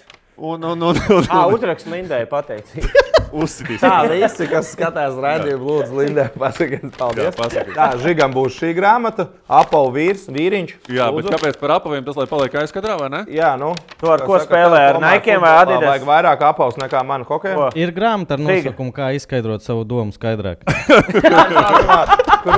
Edgaram ir vienīgā neizlasītā grāmata. Tā ir krustvārdu. Tu ar kādiem spēlē? Nike, Adidas. Tu vienmēr esi Adidas, jā? Saules krāsā, tu būsi dzeltens. Paldies tev. Olimpiskā nedusmojies, bet tu mums vienmēr būsi. Kā? Nu, lūk, jā, Artūra Vaidara grāmatiņa Olimpiskās dienas. Šitās dārgās, cik tās summa ir kopā, jā. Atpakaļ. Vai tikai nav 55 eiro pāri? Tu skaties. To jūs te tiekat pēc tam skaidrībā, lai Adolfam atkal nav problēmas. Jā, kolēģi, ķeramies pie mūsu noslēdzošās tēmas. Arī jāsaka, atkal atcaucoties uz iepriekšējo raidījumu, kurā šī tēma dzima par to, cik reāli būtu jūsu atgriešanās, es negribu teikt profesionālajā sportā, bet sportā. Un, atgriešanās Latvijas čempionāta līmenī. Kas jums katram ir jāizdara? Un, vispirms noskaidram, varbūt, kuram ir visreālāk atgriezties. Adolfs ir sācis trenēties, aizvadījis vienu treniņu, Žiga skrien krosus. Nē, es esmu vairāks trenējis, bet vienu basketbolu. Vienu basketbolu, jā, Žiga skrien krosus, Lūsis arī, jā. Kādā sportiskā formā jūs šobrīd esat procentuāli no savas top formas profesionālā karjerā? 20%, 30% vai vēl mazāk? 10. Kādu? Nevairāk. Ļoti labi pateicis. Es arī esmu Žigam laikam prasījis aizkadrāt, cik specifiski ir un ko nozīmē būt Cik tu sportiskā šobrīd formā. gatavs atgriezties vārtos procentuāli? Pret to formu, kurā tu biji Dinamo laikā debijas spēlē. Zini, man bail ir, ka man kājas vairs nelokās tādā virzienā, kā vajag. Parādi. Tur visi ceļi ir iesūbējuši. Špagatu tu vari joprojām uztaisīt? Varu, Ja? jā. Nē. Tas sadzīvē kaut kā palīdz, kad protu špagatu. Nu, īsti nē, arī tagad hokejā neviens neprasa tie citi laiki. Ja? Zini, ka 2 gadu laikā fizioloģiski cīpsas saites Sākās. un kauli uzreiz samazinās. Tā ir normālā cilvēka Fizioloģija. forma. Jā, jo kad tu sporto, ja tu nu kā pēc būtības, ja tu trenējies, un tu esi kāpēc skatās, viņš ir pēkšņi izžūs pēc sportiskas karjeras, ka palicis. Lielākā daļa uzpūšās. Es domāju, šitien uzpūž. Šitien jau tas ir normāli, tas ir dabiski. Kāpēc tu uz mani skaties? Es vispār. Žiga, mēs jau bijām izrunājuši, ka nerunāsim vairs par šo. Jā. Bet tu atkal tagad pats Nu, viņš sāki, ja? skatās tā uz mani. Bet tu vairs neripo, tā ir labā ziņa. Bet paskriet, tik grūti ir skriet, ka es Jā. atceros, kādā tu formā Tu biji. spēj šobrīd noskriet? Es nezinu, 5 noskriet. laikam. Labi, 10% tavu gatavību. Tavu gatavību vairāk? Nu, es uzskatu, ka jautājums ir. visgrūtākais šobrīd laikam būtu Latvijā futbolu spēlēt tādā normālā līmenī, ranga ziņā. Un basīti, cik jums ir nopietnas tas līmenis šobrīd Latvijas čempionā? Tu saki, Nu, tu tā, vispār ka nav tur uz- jātrenē. Un tas Man liekas, čempionāts ka ir hokejs- tieši LBL, tas ir smieklīgs. Jā, tā kā es teicu, ka tur Tātad ādiem laikam visvieglāk studentiem pa lielam būtu jāspēlē. Es domāju, ka bet tev arī vajadzētu būt salīdzinoši tāpatās man vajadzētu pusgadu. Lai es justos, pusgadu varbūt pārspīlēts, ja pēc 3 mēnešus varētu spēlēt. Es arī Pēc domāju. pusgada es jau justos tā, kā es gribu Bet justies. pusgads tas ir nav normāli treniņi. Pirmie 3 mēneši būtu, protams, viss nost, bet es to negribu. Es pats saprotu, cik tas Adolf, cik tas ko ir. nost? Jāsaprot, ko nost? Pilnīgi visu. Režīms labs, pareizi paika, ja nav piciņas, nav burgeri un tā tālāk. jā, Voltiņš tā kā- nav pa vakaru. Jo šajā vecumā tu nevari vairs atļauties to, ko tu vari jaunībā atļauties. Un ja tu gribi kaut kādā līmenī spēlēt un katru dienu iet uz treniņiem, un man tas aizņem stundu sagatavoties treniņam un pēc stundu arī izlocīties un tā tālāk. Tas tas ir- nopietnas 5 stundas. Jā, un es to vairs negribu. Es saprotu, cik tas ir grūti un cik tas ir atkal psiholoģiski. Tīri Jau psiholoģiski. vārtos atgriezties Latvijas čempionāta līmenī. Es domāju, tā cik tā nopietno izskatās? Vai tas ir tā 2 mēnešu man vajadzētu vienkārši skriet, lekt, vingrot uz zāli, iet, un mēnesi man vajadzētu paslidot. Tādā līmenī, lai es to vārtus nepazaudēju aiz muguras un arī to ripu varu apturēt. Bet tas būtu tikai priekš Latvijas čempionāta. Priekš normāla līmeņa nav čēns. 0. Teiksim, Tiešām bija 0, tas jā. brīdis, Jā. kad es spēlēju jau pēdējos metrus Latvijas čempionātā pie Prizmas. Tu jau Man saprati, bija ja? iespēja pie izlases patrenēties, jo tad nebija vēl Elvis atnācis, ja, un Gudis vēl Amerikā dzīvoja, un Kalniņš vēl nebija sev pieteicis. Un principā es biju pieejamais vārdsargs no tiem, kas ir Latvijā, ja, un es arī aizbraucu pāris tūrēs, ja, vēl, teiksim, pusamatieru statusā. Un jau tad es treniņos sapratu, ka es vairs nevaru noķert to ripu. Ja? Nevis tāpēc, ka es negribu, bet es vairs netieku līdz tam ātrumam.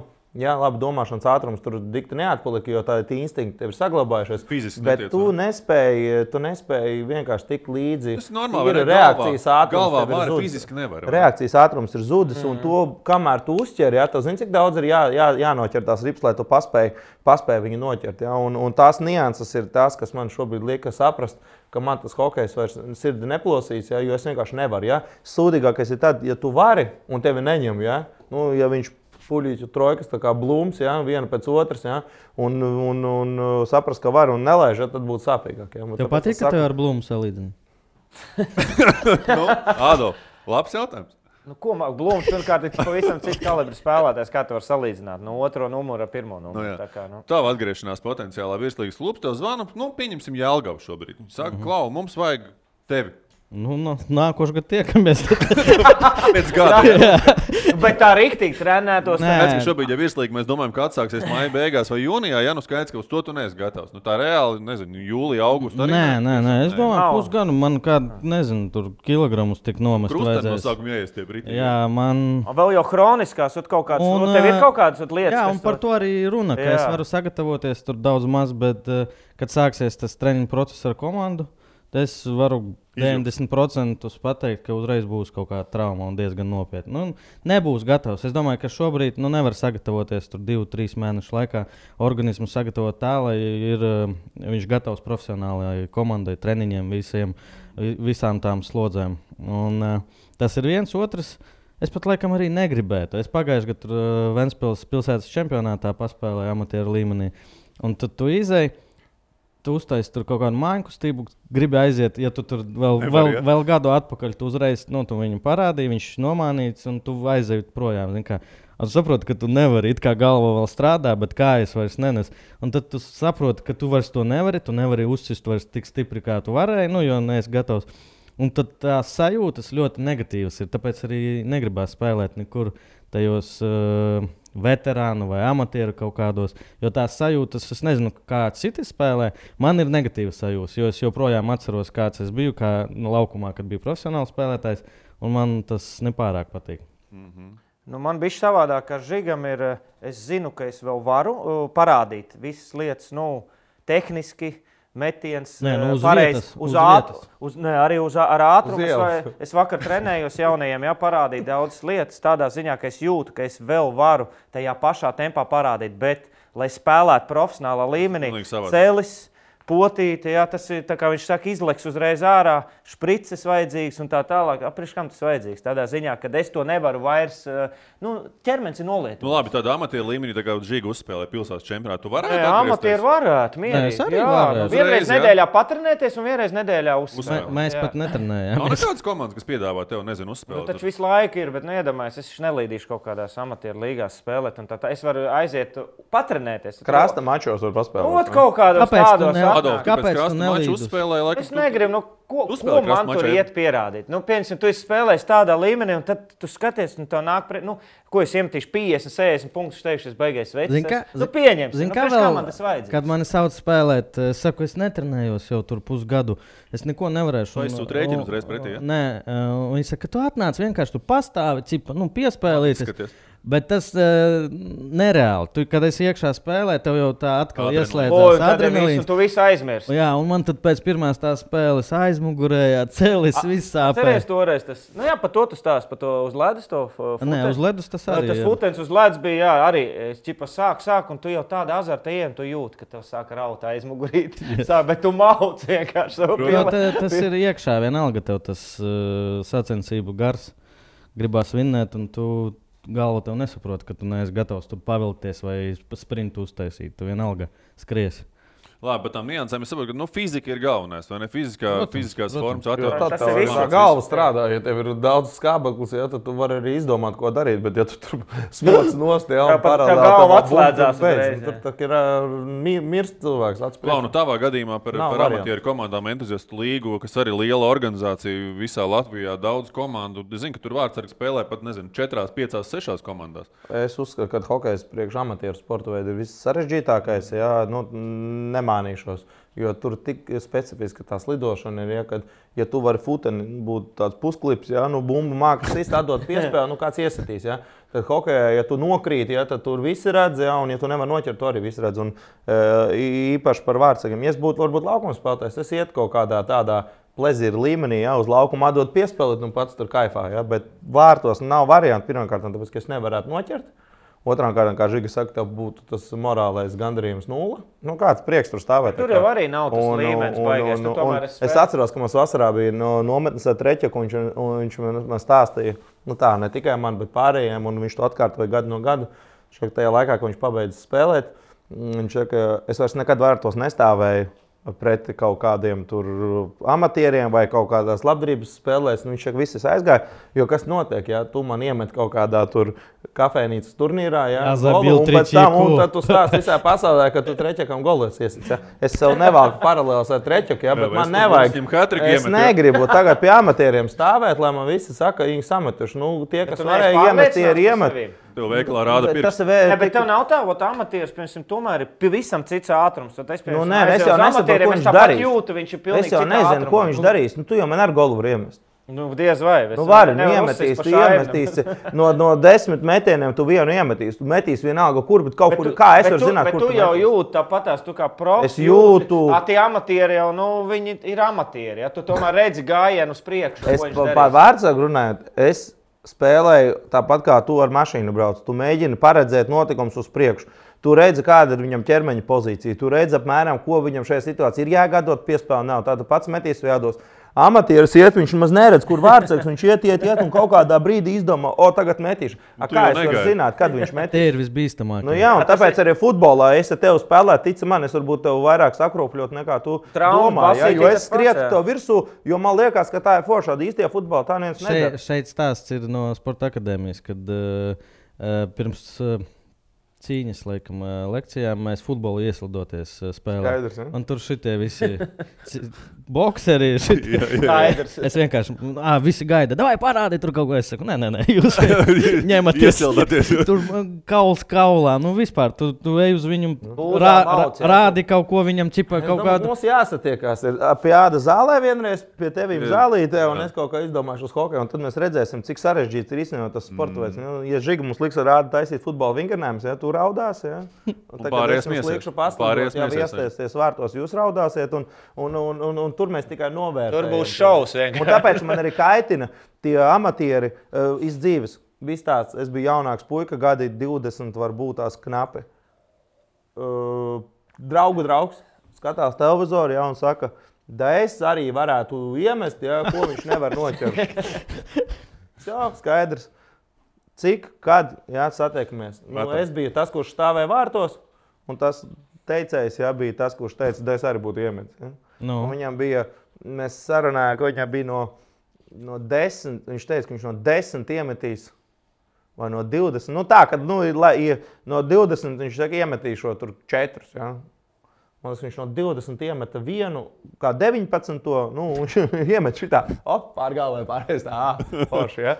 Un tad viņš teica, jā, zin kā, tas nav tā, kā liekas, jā, un viņš jau pēc tam pa katru neiemest to, nevis tām atdeva derībās, tām, ar ko sadarēja, bet atdeva man, tam neko nevajag, jo tas zināja, ka nav varianti, jā, un tas atnāca, samaksāja man naudu puikam jaunam, un aplauzās, jā. Man bija piemērs, un tenisists viens ļoti labi pazīstams, viņš vairāk kādreiz Latvijas čempions uzvārds, jums neko neizteiks, tāpēc neteikšu. Bet mēs jau šeit saucam uzvārds. Bet var nosaukt Jānis Skroders, jā, viņš pateica, ka viņš ar pānu apspēlēja amatieri tenisā uz lielā laukuma.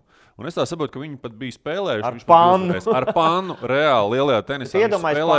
Spēlējot ar amatieri, kurš, teiksim tā, tur 2-3 nedēļā spēlē normālā līmenī, ja, tad tas nosacīt profesionālis. Spēlē bija? Jā, viņi spēlēja, un es saprotu, ka viņš ar pānu arī vinēja. Futbolā es īsti neatceros to stāstu. Bija arī no tribīnēm. Tu tur neies, tad tur bija moments, ne man stāstīja kāds, ka bija viens uzbrukums uz mūsu vārtiem, tad atpakaļ sprints un viņam centrē un jāsit pa vārtiem. Tur tāds Noskrien un uzsver. Jā, un tur, tur neiest. Un viņi sarunāja, ka rītā, nākošajā dienā, davai atnāc, noskrien tos sanāk 200 metrus un es tev iedošu piespēlīt. Viņš aizskrēja līdz, man stāsta, aizskrēja līdz vienai un tad jau soļoja. Tā arī ir. Jā, tas liekas, ka tev bumbu, bet tas cilvēks nesaprot, ka tev šobrīd, tajā brīdī puls ir 190, ka tev vēl jāsprinto. Skābekļa nav, un tev jāsaka. Tas ir tās savas sporta tās specifiskās īpatnības, ja, kuras tu nevari pie televizora sēdēt un saka, ko tu nevari trāpīt. Ja. Es saku, tas ir tik sveiciens dīvānu ekspertiem, vai ne? Sveiciens ir visiem tiem, kuri domā, ka viņi var vairāk nekā tie, kas dara. Ja, jo, es saku, trāpīt arī tukšos vārtos hokejā ir var. Es varu pat sadarēt, ka, ja es jūs nolikšu abas uz zilās līnijas, katram 10 tripas būs, jūs neiemetīsiet vairāk nekā garām aizmetīsiet. Jūs vairāk aizmetīsiet garām nekā tukšos vārtos trāpīsiet. Ja. Tukšos? Jā. Kādu vēl? Un es pendeli arī es domāju, ka es futbolā normālā vārdsargam es pendeli neiesist. Iesti. Neiesist. Normālam vārdsargam neiesist. Tāpēc viņš uz reakciju man nav tik stiprs sitiens, lai es varētu. Viņš jau redzētu, uz reakciju ķert. Žiga, pareizais. Kas būs? Sarunā man sarunājam ar vārdsargu, kas neiesist. Cik reiz 10 sitiens? Jāpameklē jūs gadus 8 atpakaļ Timma, arī šodien Timmas raidījums. Ar Leismēru, laikam, viņiem. Jā, ar futbola klubu. pa 2-3 iesita. Nu, Iesiet. Tur futbolā, es domāju, nav. Klau, kolēģi, pasapņojam nedaudz. Kas ir tā nauda, kur jums piedāvā, jūs esat gatavi atgriezties, Adolf, tev? Amatieru komanda zvana. Amatieri? Jā, es tagad zvanu tev, teiksim. Amatieris nekādi. Bet, mani komanda, Adolf, pasapņojam, vismaz... mani komanda. Es spēlēju čaļiem, tur tagad, nezinu, tur entuziastos kaut kur. Es tev pazīstu, es tev zvanu, klausies, Adolf, mums tev vajag, esi gatavs. Pat cik? Amatieros. Jā. Var nenākt uz treniņiem, nāc uz spēlēm. 10 līdz 20 pakas kaut kur mēnesī. Pārmaksāts. Nē, pārmaksāts. Tu man pateici amatieros. Ja LBL savādāk, ja? Bet amatieros, es jau tev iepriekš izstāstīju sev, kā es redzu. Es amatieros neiešu spēlēt, tur tā nauda, labi, pits 10 līdz 20 liela nauda, bet pa kaut kādu 1000 tur aizmirstam, Adolfs nebūs. Ja būtu tajā komandā Sāņa, nezinu, kas tev tur Tad jau varētu. Tad jau mazāk. Tad jau jūs varat savākt atpakaļ to komandu, kas jūs tur... Man galvā šitas bija. Uztaisiet komandu un spēlēt. Adolf, man ir komandā, man ir Janičēnaks jau piekritis. Šķēlem zvanīju, Šķēle domā, bet ir gatavs kāms. Protams, ka grib ar tevi zinot, ka varēs uzspēlēt. Visi, teiksim, viņi kur laižam? Es varbūt kādas naudas? Kādas naudas? Naudai nav nozīme. Tu esi gatavs spēlēt. Ar viņiem ar tevi veciem es varu laist, bet tur iet ar kaut kādiem, kas tur spēlēš. Vēl viens labojums. Vēl labs jātājs. Treneris. Fāters tavs. Nē. Krauliņš. Es domāju, jāņem kaut kāds futbola speciālists vai kaut kā. Treneris mums Kems Zuram, Nav varam. Un Miglnieks asistents. Labi, ejam tālāk pie futbola. Tas pats jautājums. Amatieru komanda zvana tev. Žīga, vajag tevi uz pussezonu. Mums palikuši 10 spēles, mums tur par izkrišanu. Mēs krītam lejā. Šobrīd tiešām mēs ne par kādu naudu. Jo tad, es būtu klauns laukumā šobrīd. Nopietni, tā ir. Arī amatieros? Jā. Labi, Mani apskrietu jaunie, tur taču jauni puikas. Žīga, dodam tev 2 nedēļas. Pagatavojies. Tad jā. Nē, man tu jau gatavojies tagad. Uzreiz, kad es pabeidzu to spēlēšanu, mēneša laikā man bija 2 piedāvājumi no pirmās līgas, ka tur par noteiktu naudiņu atbraukt tikai uz spēlēm. 100 eiro bija. Paspēle. Jā. Tas tur plus mīnus tie standarti, man liekas, visi. Jā. Cik pēc 2 nedēļām tev jābūt laukumā pēc 2 nedēļām? Cik tu esi gatavs? Cik tev vajag mēnesi? Jums tā fantazēt patīk. Protams. Pa štuku paņēma. Pa štuku uzspēlēt. Tev vajag kaut kādu... Tavs ar gadījums. Bentley no Skaja vai gadu? Es saprotu, ka jā, te reka mums tikko bija Bentleys no Skaja un te bija tikko mums cita mašīna un brauc uz Maksimu. Tavs gadījums. Specifiskā lieta vārdsargiem pie amatieriem ir, ka pat treniņam maksā. Jo neviens negrib stāvēt vārtos pie amatieriem, tikai amatieri. Te jau čaļi netrenē. Atstēc viņam nevajag trenēt. Es jau varētu sākt pelnīt jau treniņos. Protams. Jā, bet es nestāvētu vārtos nopietni. Es amatieros nestāvētu arī pa naudu. Lai vai cik viņa liela būtu, ja kāds ir gatavs man piedāvāt naudu, es esmu gatavs uzklausīt, bet es uzreiz saku, es atteikšos. Bet ja viņš uzskata, ka viņš var pateikt miljonu, un es neatnākšu pa miljonu, es atnākšu. 7. Nē, es atnākšu pa 1000, bet es saku, ka... Pa 10 atnāk, tā kā es entuziasts hokeja līderi tev zvana 7000. Nē, pa 1000 nē, pa 1000 tu vari pats nopelnīt. Es varu, bet... 1000 pa spēli. Es domāju, 1000 pa spēli? Jā, tad šitas te atskriet. Nē, es atbraucu. Nē, pareizi tu saki, kas lai skatītāji domā, ka mēs te lohi, lai paši pats 1000 izdarīt, da jebko. Nē, ja kāds ir baigais vecis, tā kā tas, tu jau būtu saģērbies gaidīt pēc tie kaulas pa 1000. Kas zina, kā vajag, ja kāds ir gatavs, es esmu mieru, kas saka, uzklausīt. Jā, atceries šito vēl? Stabili. Klau, kolēģi, mēs uzliksim titrā apakšā telefona numurs, ja gadījumā komandas grib, tad var zvanīt, jā? Lai zvani tev. No jums šobrīd atvados pēc brīža Skype parunāšos ar Mārtiņu Pļaviņu, kurš ir atgriezies no Hurgadas, un, ko, kolēģi, tiekamies jau pēc nedēļas, 7. maijā. Paldies! Visu labu! Arī šoreiz!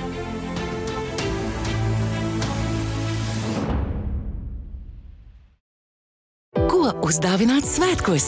Ar Akropolis dāvanu karti visas vēlmes vienā dāvanā. Ļauj saviem mīļajiem izvēlēties dāvanu no plašākā modes, restorānu un izklaides piedāvājuma vienu vietu. Akropoli – iepirkšanās un izklaides galvaspilsēta.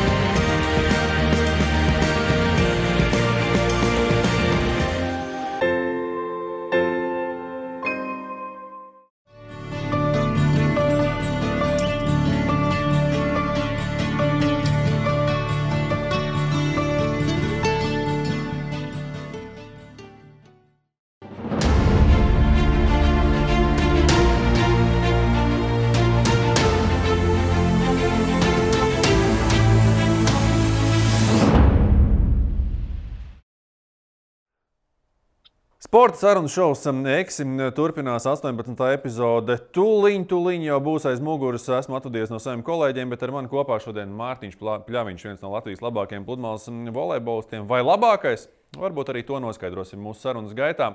Mārtiņ, esi sveicināts. Čau. Kā jūties, ko dari šobrīd? Es saprotu, ka esi atgriezies mājās. Vismaz teiksim, pēc sienām es to jūtu, ka tā nav Ēģipte, jo saulīte teiksim, varbūt nav tik spilgta un ārā nav teiksim, arī tik silts. Pastāsti, ko dari? Saprotu, 14 dienu karantīna. Jā, esmu veiksmīgi atgriezies. Un tiešām veiksmīgi, jo varēja būt visādi, bet esmu mājās un tagad godīgi ievēroju noteikumus, sēžu mājās. Mēģinu pavingrot, es nezinu, ēdu, ar bērniem paspēlējamies, kaut ko Netflix pastamies. Tās dienas tā samērā ātri iet galvenais, jo mēs mēģinām gulēt pēc iespējas ilgāk, jo to Ēģiptē agri cēlāmies, tad šeit izmantojam to laiku, lai varētu pagulēt. Varbūt tas miega bats sakrājies. Tā kā šās 14 dienas atgūsim iekavēto. Tu pats zini vispār, ko tu drīksti, ko tu nedrīksti. Ārā tu drīksti iet, nedrīksti iet līdz veikalam. Tu vari aiziet, suņus tu ārā vari izvest, ar bērniem iziet ārā līdz nevari, drīksti, nedrīksti. No ministrs kabineta noteikums esmu izlasījis. Labi. Un, tas ir, man liekas, tas ir pats galvenais. Un, kas iesaka sēdēt mājās, neapdraudēt citus, bet, ja nav variantu, tad drīkst aizbraukt līdz veikalam, ievērojot visus drošības noteikumus. Un tur maskas, distance un tā, bet uz doto brīdi man tas nav nepieciešams. Man ir cilvēki, kas izlīdz, tā kā mēs godīgi ievērojam visu, kas nepieciešams. Pastāsti par to atgriešanos. Tas arī bija ceļš tev ļoti ilgs, 3 dienu garumā. Pastāsti izējām cauri varbūt tām 3 dienām, ko tas prasīja no tevis, ko tas prasīja arī no Edgara Toča, tāpat arī no jūsu ģimenēm beigās. No Edgara Toča tas prasīja daudz sviedru, jo viņam kā mazākais satraukums tā viņš ir slabs, satraukums pilns. Bet, ja godīgi, tad protams, mums tas posms, tas atpakaļ ceļš bija sadalīts pa vairākiem neatkarīgiem posmiem. Un tas bija tas lielākais uztraukums, kad ja viens no tiem posmiem nobrūk, tad viss ceļš nobrūk. Un atgriezāmies Latvijā tikai ar, 3. mēģinājumu. Jo pirmais mūsu oriģinālās biļetes caur Stambulu tika atceltas.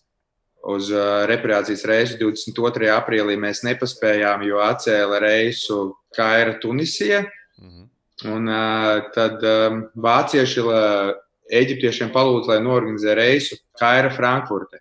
Un tad uz to mēs arī pieteicāmies. Tad, ja sāksim no paša sākuma, tad jāstāsta kalendārā. Tātad 22. datumā 6:45 mēs izbraucām ar autobusu. No rīta, jā, protams. Hurgada Kaira. Autobusā bijām tikai Pļaviņi, Toči, Samoilovi un Solovejs. Un, tā kā privātais un policists bija un šoferis. Policists mums garantēja drošību, jo mēs tas viss, nepilns 500 km vajadzēja braukt pa 1000. Un ar visādiem kontrolpunktiem, kur mēs dabūjām atļaujas, ka mēs braucam mājās, un tad, ja tajos kontrolpunktos mums veiktu pārbaudi, tad tas policists ātri varētu izskaidrot, kas un kā, un mums nebūtu lieka aizķeršanās. Jā, un lidojums Kaira Frankfurte mums bija 23. datumā, bet tā kā Eģiptē ir arī visādi ierobežojumi, un galvenais ir no tiem, kad no 8 vakarā līdz 6 rītā nedrīkst atrasties ārā, un kur nu vēl kaut kāda pārvietošanās starp pilsētām, tad, ja mēs 23. no rīta izbrauktu ar autobusu, mēs varētu nepaspēt uz lidmašīnu, kas bija 12 pa dienu. Līdz to mums nācās dienu iepriekš braukt. Tad mums bija nakts Kairā viesnīcā, to mēs bijām rezervējuši, to mēs mākam darīt. Tas bez liekas aizķeršanās. Bet interesanti arī bija ceļš no viesnīcas līdz lidostai, kur lidostas to vienu galu var redzēt no viesnīcas, bet braukt vajadzēja 10 minūtes apmēram. Tad mums jāpasūta taksis ļoti dārgi, mēs pasūtam 3 Uberus. Miša vienu pasūta, Edgars otru sev un es 3. sev. Un Uber pārbāsta. Mēs Mūsu Uberī ir 5 cilvēki, mēs esam 5, plus bagāžu. Bagāžu sakrāmējam aizmugurē, pilna aizmugurē bagāžnieks. Un brīdī, kad mēs gribam kāpt iekšā, pienāk no viesnīcas menedžments vai tā, un viņi saka, ka jums būs policists, kas brauc līdzi. Es saku, es atvainojos, bet mums brauc 10 minūtes apmēram, un mēs esam 5, mums jau tā nav varianti, vēl rokas bagāžu un tā. Viņi saka, nav nekāda izvēles iespējas, un policists iesēžās priekšā. Mēs 5 ar visām rokas bagāžām aizmugurē 10 minūtes, pāri 30 grādiem ārā, kad karstums rīktīgs, un to sajūtu padarīja nepatīkamāku tas, kad mēs iekāpjam taksī, šoferis uzvelk masku, brilles, bet tas nav viss kā mums tās baltās maskas, viņš uzvelk melnu masku, melnas brilles, un mēs braucam, nezinu, kaut kur es ceļus nezinu, tā kā tas tā nevisai pārliecinoši, bet, tas jautājums, vai tas policists radīja to drošības sajūtu vai nē, bet galā mēs nonācām veiksmīgi, un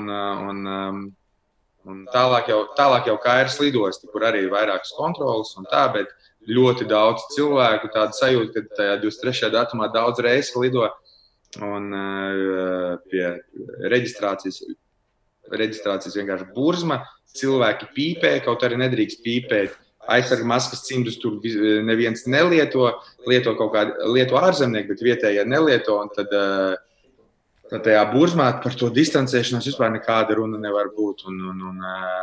Tad tas radīja to sajūtu, kad tā ir vieta, kur ja ir tas vīrus, tad viņš ir tieši tajā vietā, bet es nezinu, tur pagāja kāds laiks, kamēr mēs tur iereģistrējāmies un izgājām visas tās kontroles un iekāpām lidmašīnā, kur es cerēju, ka būs pilns ar vāciešiem, ja mēs lidojam uz Vāciju, bet tur varēja saskaitīt uz vienas rokas pirkstiem, cik pilnā lidmašīnā bija vācieši, un atkal bija tie paši, kas lidostā maskām, bez maskām vietējā.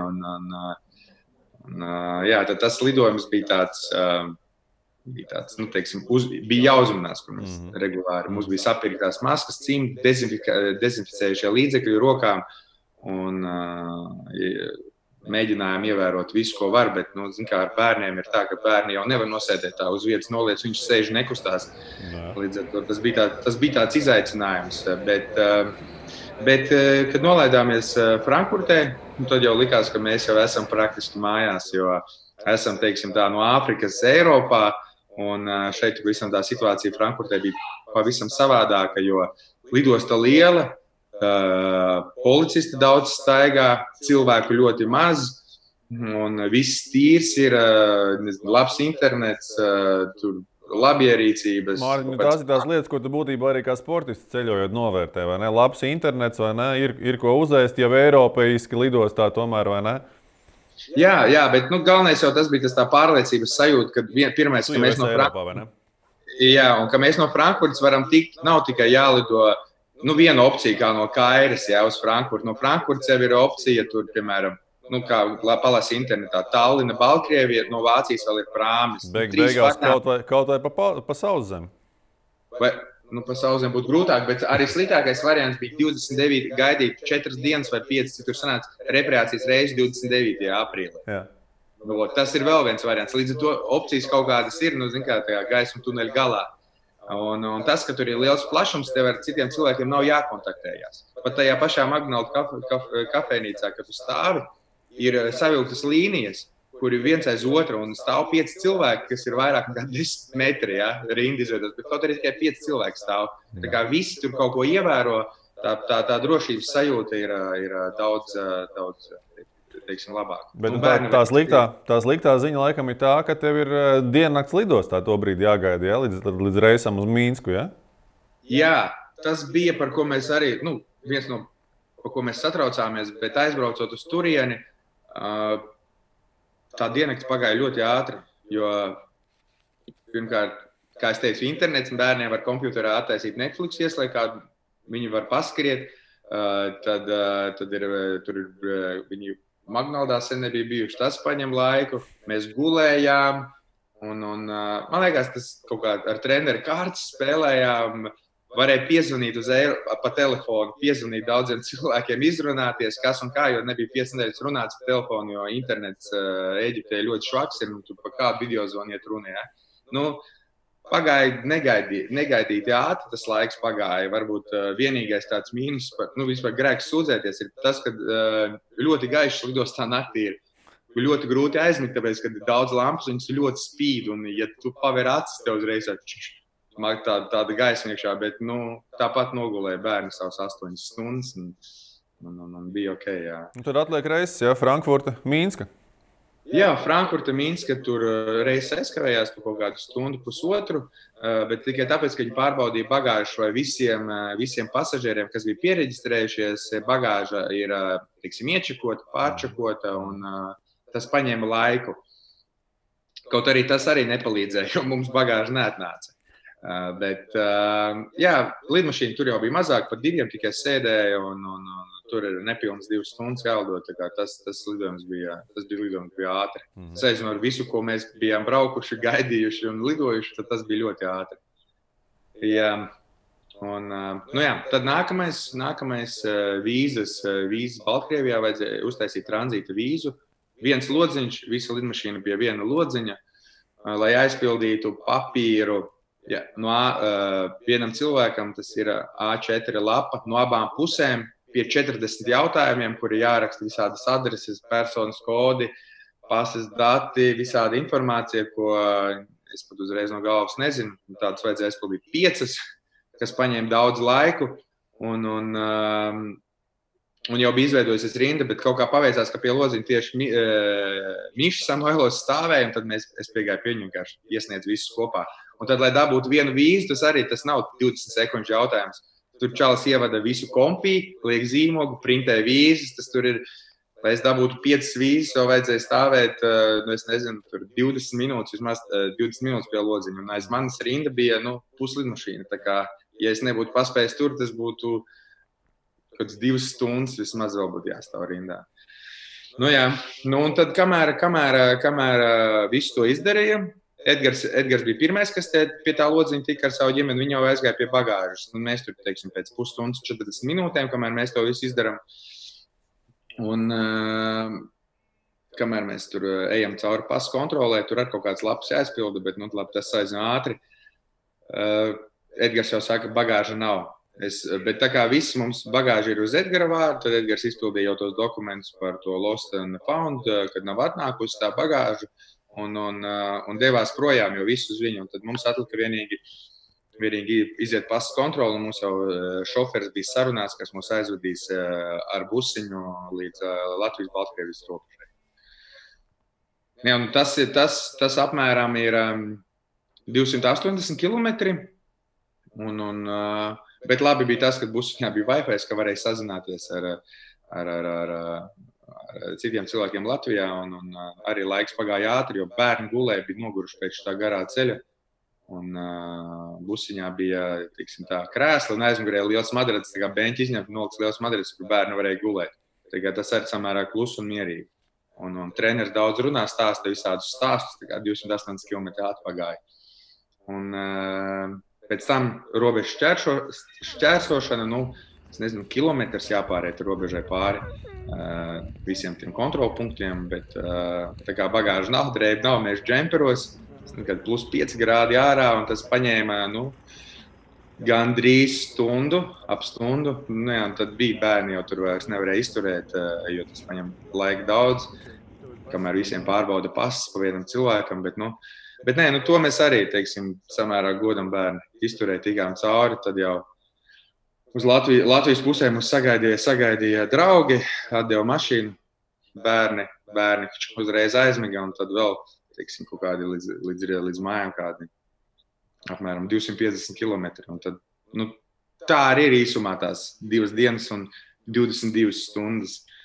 Tu vari salīdzināt kādu no šīm no savām tādām spilgtākajām spēlēm, smagākajām, kas ir bijušas. Es pieļauju tāds kārtīgs 3-setnieks, vai ne, šis varētu būt. Ir kaut kas tāds, ko tu vispār vari salīdzināt šo te ceļojumu? Arī 3 dienas, 3 seti, bērni līdz, atbildība, neatnākusi bagāža, ceļš, tas viss, domāju, ka enerģija tur pamatīgi iztērējās. Nu, jā, bet varbūt es negribētu šo salīdzināt ar... Vai tu labāk ņem trīssetnieku spēlē nekā atkārto šādu braucienu? Protams, šādu braucienu es vairs nevēlētos atkārtot, un ja jāsalīdzina ar kaut kādu, teiksim, stresa līmeni sacensībās, tad to varētu pielikt klāt, kad situācijai, kad ir jāgaida spēle, piemēram, kā mums tas bija 8. gadā olimpiādē ar Sašu, jāgaida spēle, izslēgšanas spēle, jāgaida pusotru dienu, un tev nav ko darīt. Nav ne datora, nekā, un tad tu skaties griestos, un pusotru dienu tu domā, kas būs, kā būs, ja tas noies greizi, nē, un tad ir rodās tā pārdegšanas tā sajūta. Un, jo tu vairāk domā, jo grūtāk ir, un tad tas stress paliek vien lielāks un lielāks, un tad šeit tieši tāpat noteikti bija. Mēs aizbraucām uz vienu vietu, kas notiek, ja kaut kas tur tālāk nobrūk, kas notiek, ja vienu no reisiem atceļ. Nu tā, tu esi visu laiku tās 3 dienas teiksim, tur īkšķis, lai viss būtu kārtībā. Un tas daudz nervu. Būtībā viss salikās tā kā plānots, vai ne? Nekādas lielas aizķeršanās nebija, vai ne? Un tas laikam ir tas pārsteidzošākais visā šajā braucienā. Jā. Tā varētu būt, jo pats galvenais... Bagāžu, Mārtiņ, tas ir būtībā sīkums, vai ne? Nu, tev mugurā ir tāpat, ko uzvilkt mājās, tāpat tas skapis nav tukšs, un kā saka, leduskapis droši vien bija pustukšs, bet arī, teiksim, nebija tik traki. Galvenais jau nokļūt mājās beigās, vai ne? Nē, protams, galvenais bija nokļūt mājās par to bagāžu, tur tajā ceļojuma laikā nemaz neiedomājamies, ka varētu aizsiešanās. Tagad, kad uz mājās jau vairākas dienas, tad saprot, kas tie bagāžā bija. Visāds sporta inventārs, ko mēs varētu izmantot, lai mājās vingrotu.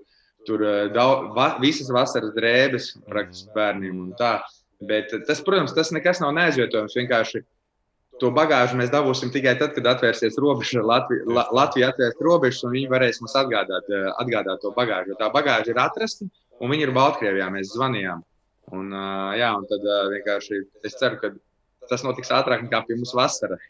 Lai nav viss no jauna jāiepērk. Bet, protams, ka tas ir sīkums saistībā ar to, ka mēs esam sveiki un veseli mājās un izbaudam pašizolāciju. Klau, izbaudam pašizolāciju, bet labi noliekam to sadzīvisko pusi, varbūt nedaudz malā. Pa sportisko pusi. Kas šobrīd, teiksim, tādā labā ziņā varbūt draud? Ko sola Starptautiskā volejbola federācija? Ko Latvijas volejbola federācija? Nezinu, Latvijas čempionāts būs, nebūs, pasaules tūre būs, nebūs. Kāda ir skaidrība? Jo es zinu, ka tu esi dažādās spēlētāji, tur asociācijās, tāpat jūs spēlētāji, tur kontaktēties savā starpā. Ir kaut kāda tev lielāka skaidrība nekā ir, teiksim, visiem pārējiem publiski zināms un skaidrs? Varbūt es varētu kaut kādu vairāk kaut ko pateikt nekā pastāst, ko tu zini. Pastāst, ko tu zini. Šī gada sezona bija parasti mums tā sezona ir tā kā mācību gadi. Ja, tad nav tā kā 20. gada sezona, bet ir 19. 20. gada sezona. Un viņi ir līdz 31. augustam vai 1. septembrim, kā tur sakrīt tā nedēļa. Tad līdz 1. septembrim viss ir atcelts. Bet kalendārs no 1. septembra, teiksim, jau uz 21. gada sezonu vēl nav izlaists, līdz to pagājām tikai līdz 1. septembrim. Un, ja atceramies pirms pagājušajā gadu, vai kad pagājušajā gadu bija King of the Court tāds turnīrs. Šou turnīrs, jā. Tad organizatori ir sazinājušies ar FIBU, un septembra sākumā viņi darbojas pēc plāna, kad septembra sākumā būs 3 posmi. Pirmais būs laikam Beļģijā, viņi vēl grib Amerikā un kaut kur vēl 3. vietu. Bet viņi darbojās ar tādu pārliecību, ka viss būs, sponsors piesaista, visu organizē, lai kaut kas notiktu. Un tad šitais ir tas saules stariņš, kas dod motivāciju trenēties un gatavoties, jo ja septembrī atsākās, tad noteikti arī Starptautiskā volejbola federācija ieliks kādus papildus turnīrus, jo parasti oktobrī, novembrī ir tālie posmi, kas nav Eiropā. Es nezinu, Meksika, Brazīlija, Ķīna, nezinu, tur Amerika, ja, tad viņi liek iekšā posmus. Un, es ļoti ceru, ka ar to vīrusu tiksim galā, un tad kā mēs skatāmies gatavojamies laika posmam uz septembri. Kāda ir šobrīd tā gatavošanās? Cik tu tur mājas apstākļos, labi, tagad ir cik pagājuši? 3-4 dienas, kopš tu esi mājās. Ko tu vari mājas apstākļos tur patrenēties? Skaidrs, ka droši vien, ka treniņus, ceram, ka drīz varēs atsākt ārā un varēsiet jūrmalā droši vien, ka trenēties. Mājas būs klāt, laika apstākļi atļaus. Cerams, ka arī ministrs kabinets to atļaus. Tagad jau pieņēma, ka mēs varam trenēties. 2 metru distance. Tas nozīmē, ka sēra tas jau ir labi, vai ne? Jā, mēs varam skriet pa smiltīm, ja uzvelk tīklu, treneris var būt, servu uzņemšanu, varbūt kaut kādu, ir kaut kādi vingrinājumi, ko varam darīt. Vienkārši tā ir mums tas galvenais, kas mums bremzē, tas, ka mums jāsēž mājās. Bet, kā mēs gatavosimies, tas ir gaidām 12. maiju. 12. maijā noteikti būs kaut kādi noteikumi uz nākamo, mēnesi vai nezinu. Bet es ļoti ceru, būs kaut kāda izskatās, ka būs kaut kāda atvieglojuma, jo savādāk vispār cilvēki nespēja izdzīvot ar šādiem ierobežojumiem. Jūg prātā, ja? Jūg prātā, un ne jau vīrusi ir tas, kas mums, galina nost, bet jau citas problēmas apkārt sāk rasties, un tur ekonomiskās, finansiālās, kad līdz to ir nepieciešami tie atvieglojumi, jebkurā gadījumā. Kas mūs varētu ietekmēt? Mūs varētu ietekmēt noteikumi par sportošanu pludmalē, grupās, tur domā līdz 13 cilvēkiem vai kā, tā, lai noņemtu no to profesionāliem sportistiem to distancēšanos, lai mēs varam spēlēt 2 pret 2 un taisīt visādus vingrinājumus, kur ir bloks un uzbrukums, kur, protams, nav tie 2 metri. Tā, kas mums vēl būtu svarīgi, ja svaru zāli atvērtu vaļā, vai arī, ja Olimpiskā vienība atvērtu vaļā savu svaru zāli, kas viņiem ir tikai profesionāliem sportistiem, kur var aizbraukt un ar lieliem svariem pastrādāt. Un, ja to izdara, tad mēs praktiski varam strādāt pa 100%. Svaru zāli ir, smiltis ir, tad viss notiek. Tikai atliek kaut kādu to grafiku sastādīt, cik mēs intensīvi strādājam, jo, ka tagad formā sevi noteikti ir jātur, bet tā, ka plēst pēcpusi tā, lai mēs tā būtu monstrālajā formā, noteikti nevajadzētu, jo tad, kad tu esi pašā labākajā formā, rodās traumas, un šogad tas noteikti nav vajadzīgs, bet kaut kā jābalansē tur pa to vidu, bet, viss atkarīgs no 12. maijā, ko pieņems, vai ātrāk pieņems, bet, kāda noteikumi stāsies spēkā. Ko jūs Eģiptē šogad uz ko strādājāt treniņu nometnē visvairāk? Tā joprojām ir tā kopējā spēle, vai tas ir, kaut kādi speciāli elementi tieši jūsu komandai? Līdz tam, kad sāk atcelt tos turnīrus, mēs vairāk strādājam pie individuālās tehnikas, jo bieži vien ir tā, ka mums pietrūks 1-2 punktu setā, un tur ir vai nu es nepareizi izvēlos vietu aizsardzībā, vai Edgars kaut kā rokas blokā nav tā. Kad vienkārši mēs jau varētu paņemt punktu, bet neveiksmīgi atlec no mums, piemēram, bumba, un tad mums nav tā iespēja. Pēc tam jau, kad gatavojamies Dohai, mēs vairāk spēlējām, bija arī atbraukuši vācieši. Un pēc tam jau bija skaidrs, ka tās olimpiskās spēles tiek pārceltas. Tad mēs tad bija uzdevums sev vienkārši tā uzturēt formā, jo nezinājām, kam gatavoties. Un tad tas režīms nebija tik smags. Un treneris iedeva varbūt kādu vairāk dienu brīvu. Jo motivācija trenēties, Tuvu nulē, es pieļauju. Tuvu nulē, vai ne? Jebkurš jau grib uzturēt sev formā. Tev kaut kādā formā jāuztur, un tad tas arī saistīts ar veselību. Bet tad mums bija tāds vairāk spēlējām, tad treneris deva tādas dienas, kad katrs no sportistiem vada treniņus, kas viņam liekas, ka būtu svarīgāk. Tā, lai kaut kāda papildus interesi radītu, kaut kāda papildus motivācija un tā, bet pēc tam mums jau sanāca, ka Eģipte arī tur sākās lieldienas, pulcēšanās tika aizliegts, pludmale aiztaisīja, un tad sanāk, ka mums arī vairāk tur tie paši karantīnas, pašizolācijas, tur vingrinājumi, tur atspiešanās, preses, tur mugura, tur pietupieni, kaut kas tāds, kā tagad. Tad sanāk, ka kā es to redzu, ka mums tā bija kaut kāda, šitās 2 nedēļas ir tāda pauzīte, kur mēs sevi uzturam, lai galīgi neuzaug vēders. Un tad pēc tam, kad mums beidzās tā pašizolācija, mēs atkal sākam kustēties, kad mēs iegājām kaut kādā formā Eģiptē, tad mēs esam palaidušies lejā, protams, visādi apstākļu sakarību dēļ. Tad tagad mēs atkal pēc 12. māja plānojam, kaut kādu formu dabūt, un tad viņu noteikti turēt līdz būs skaidrība par nākamo sezonu. Un kā būs skaidrība, tad noteikti atkal ņemsim kaut kādu pauzīti un sāksim gatavoties nākamajai sezonai vai septembrim. Skatīsimies. Ko nozīmē finansiāli pludmales volejbolistam pazaudēt veselu sezonu? Jo, skaidrs, jums vismaz tas pamatiņš ir Latvijas Olimpiskās vienības nauda, kaut kāds sponsoru finansējums, protams, ka viņš paliek, kāds varbūt tur, mazāk vai kā. Tas varbūt nākamais jautājums. Bet kas ir, ar ko tu rēķinies finansiālā ziņā, ar cik lieliem mīnusiem, tā sezonas griezumā, gada griezumā? Zin kā, mēs pie labas dzīves ātri pierod, bet būsim reāli, noteikti katrs mēs savā dzīvē varam kaut ko nogriezt, es nezinu, tur kaut kādas lietas un ieekonomēt, un viss vienkārši tas varbūt prasīs kaut kādu laiku, bet,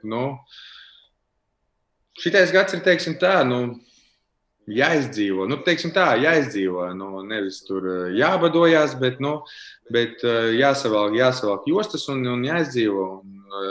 Es domāju, ka varbūt tas varbūt tikai labāk, ne labāk, tas arī, ja skatās no pozitīvā, pēc tam būs vairāk motivācijas strādāt, vairāk motivācijas sev pierādīt, atgūt iekavēto, tā kā Mārtiņ, šī pieredzēšana sportistam būtībā ir tāds labs restarta brīdis, vai ne? Tur apdziedēt kaut kādas savainojumus, tikt galā ar kaut kādiem sīkumiem, kas tev, tur varbūt ikdienā traucē. Tavā gadījumā mēs ikdienā tiekos X formātā ar bijušiem sportistiem. Mēs arī vienā no iepriekšējiem raidījumiem par to runājām, ka šī pauze būtībā pieredzējušam sportistam ļauj varbūt pat to karjeru nedaudz pagarināt, vai ne? Es zinu kā, no savas pieredzes teikšu tā, ka es nezinu, vai ļaus man pagarināt, jo mums tā karjera, viņa tā pa 4 gadiem. Vai šitais 1 gads man ļaus, pa olimpiskiem cikliem, tad vai šitais 1 gada, tāds restarts ļaus man, ja es plānoju šito olimpisko ciklu, kas jau tagad vajadzēja šogad būt, un vēl nākamo, tad vai tas man ļaus paņemt vēl vienu klāt? Ļaus. Es tev redzot, kādā tu esi sportiskā formā, tur Instagramā kādas bildes tu lietas, es redzu, ka tu esi tiešām jaudīgs šobrīd. Es iedvesmojos, ir amerikānis Gibbs, kas ir bloķētājs, viņam laikam 44 gadi šogad paliek. Viņš ir 2 metri, bet viņš ir bloķētājs, viņš ir, teiksim tā, savs, tā kā es saku, fit, tāds, var redzēt visu mūsiku, ka viņš ir gatavs visu laiku, un viņš sevi regulāri tur formā, un tas tev vienkārši dod to papildus motivāciju, to, ka tu redzi, ka, man tagad būs 3-5, viņam 44, un viņš joprojām ir top 10 spēlētājs, tad viss ir iespējams. Bet, līdz ar to tādi sportisti dod motivāciju arī citiem sportistiem, bet es skatos tā piezemētāk. Es zinu, ka šo un nākamo es gribu spēlēt, un tālāk būs jāskatās. Tālāk jau ir daudz faktori. Protams, kad ir jānoliek, jāpakarina tie, es nezinu, ko bīčā karina šortus vai keponu vai ko, būs jāpakarina, tad, protams, to negribēsies. Un vienmēr mēs meklēsim iemeslu, lai paliktu. Bet tajā brīdī, kad tu nespēji vairāk spēlēt pamatturnīrā un cīnīties par olimpiskām spēlēm, tad nav jēgas, ne? Tad ir viss, tad ir jābeidz. Tur vienkārši braukāt un kvalifikācijā spēlēt ar jauniem čaļiem, viņam zaudēt, tad viss, tavs laiks pagājis. Tā ir.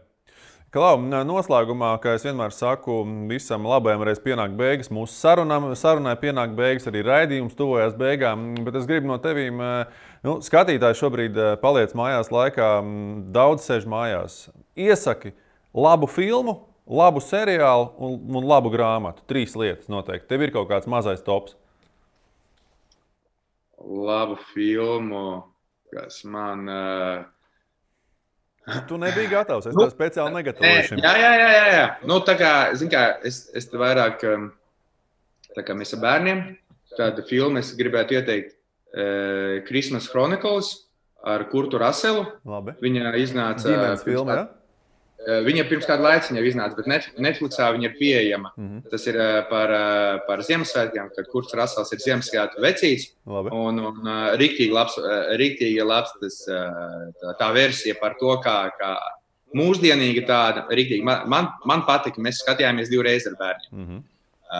Tādu seriālu, ko es... Prison Break tev ir totāls tops, es zinu, es visās jā, tie, kas nav redzējuši, es noteikti ieteiktu Prison Break paskatīties, jo, teiksim, ka beigsies tā epopeja ar vīrusu, tad viņi filmēs nākamo sezonu, līdz ar to... Viņi jau laikam pat bija sākuši, ne? Vai vēl kaut ko filmēt sākuši, bet baigi nepublicē par to, jā. Bet tur viss notiek, jā. Tā kā tas par grāmatu... Ko tu esi izlasījis pēdējo? Paskaties apkārt, jā. Tu vari aiziet pakaļ, ja tev vajag. Nē, man par pēdējo grāmatu, ko es izlasīju, tas ir saistībā ar Agita Cābeles grāmatu. Viņa apkopoja par psiholoģisko sagatavotību sportā. Es nosaukumu neatceros, man kaut kur Somā, bet tagad noteikti, ko man sieva iedod grāmatu, kas viegli lasās, ir Mūks, kurš pārdeva Ferrari. Tā man stāv nākamā.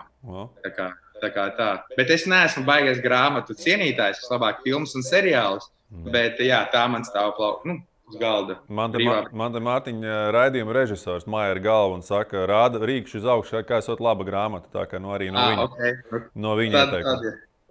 Un starp citiem, kam nepatīk lasīt, tā kā man, jā, kas nav pants, viņa nav bieza. Labi.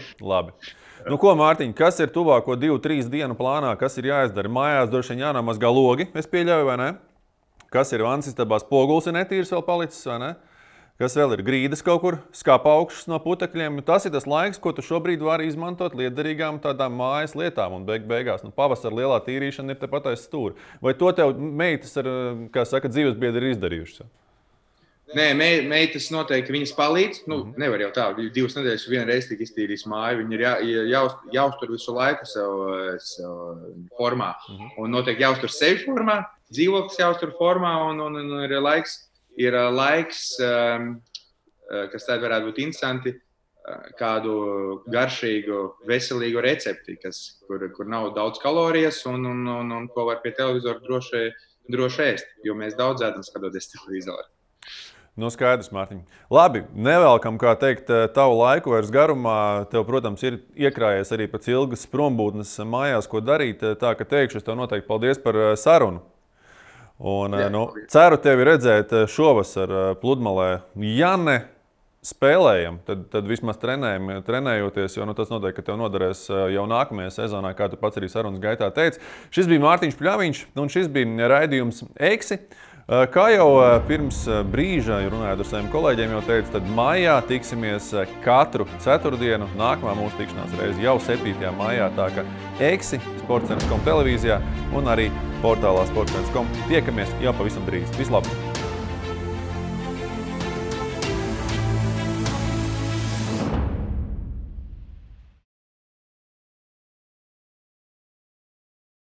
Uzdāvināt svētkos ar Akropolis dāvanu karti.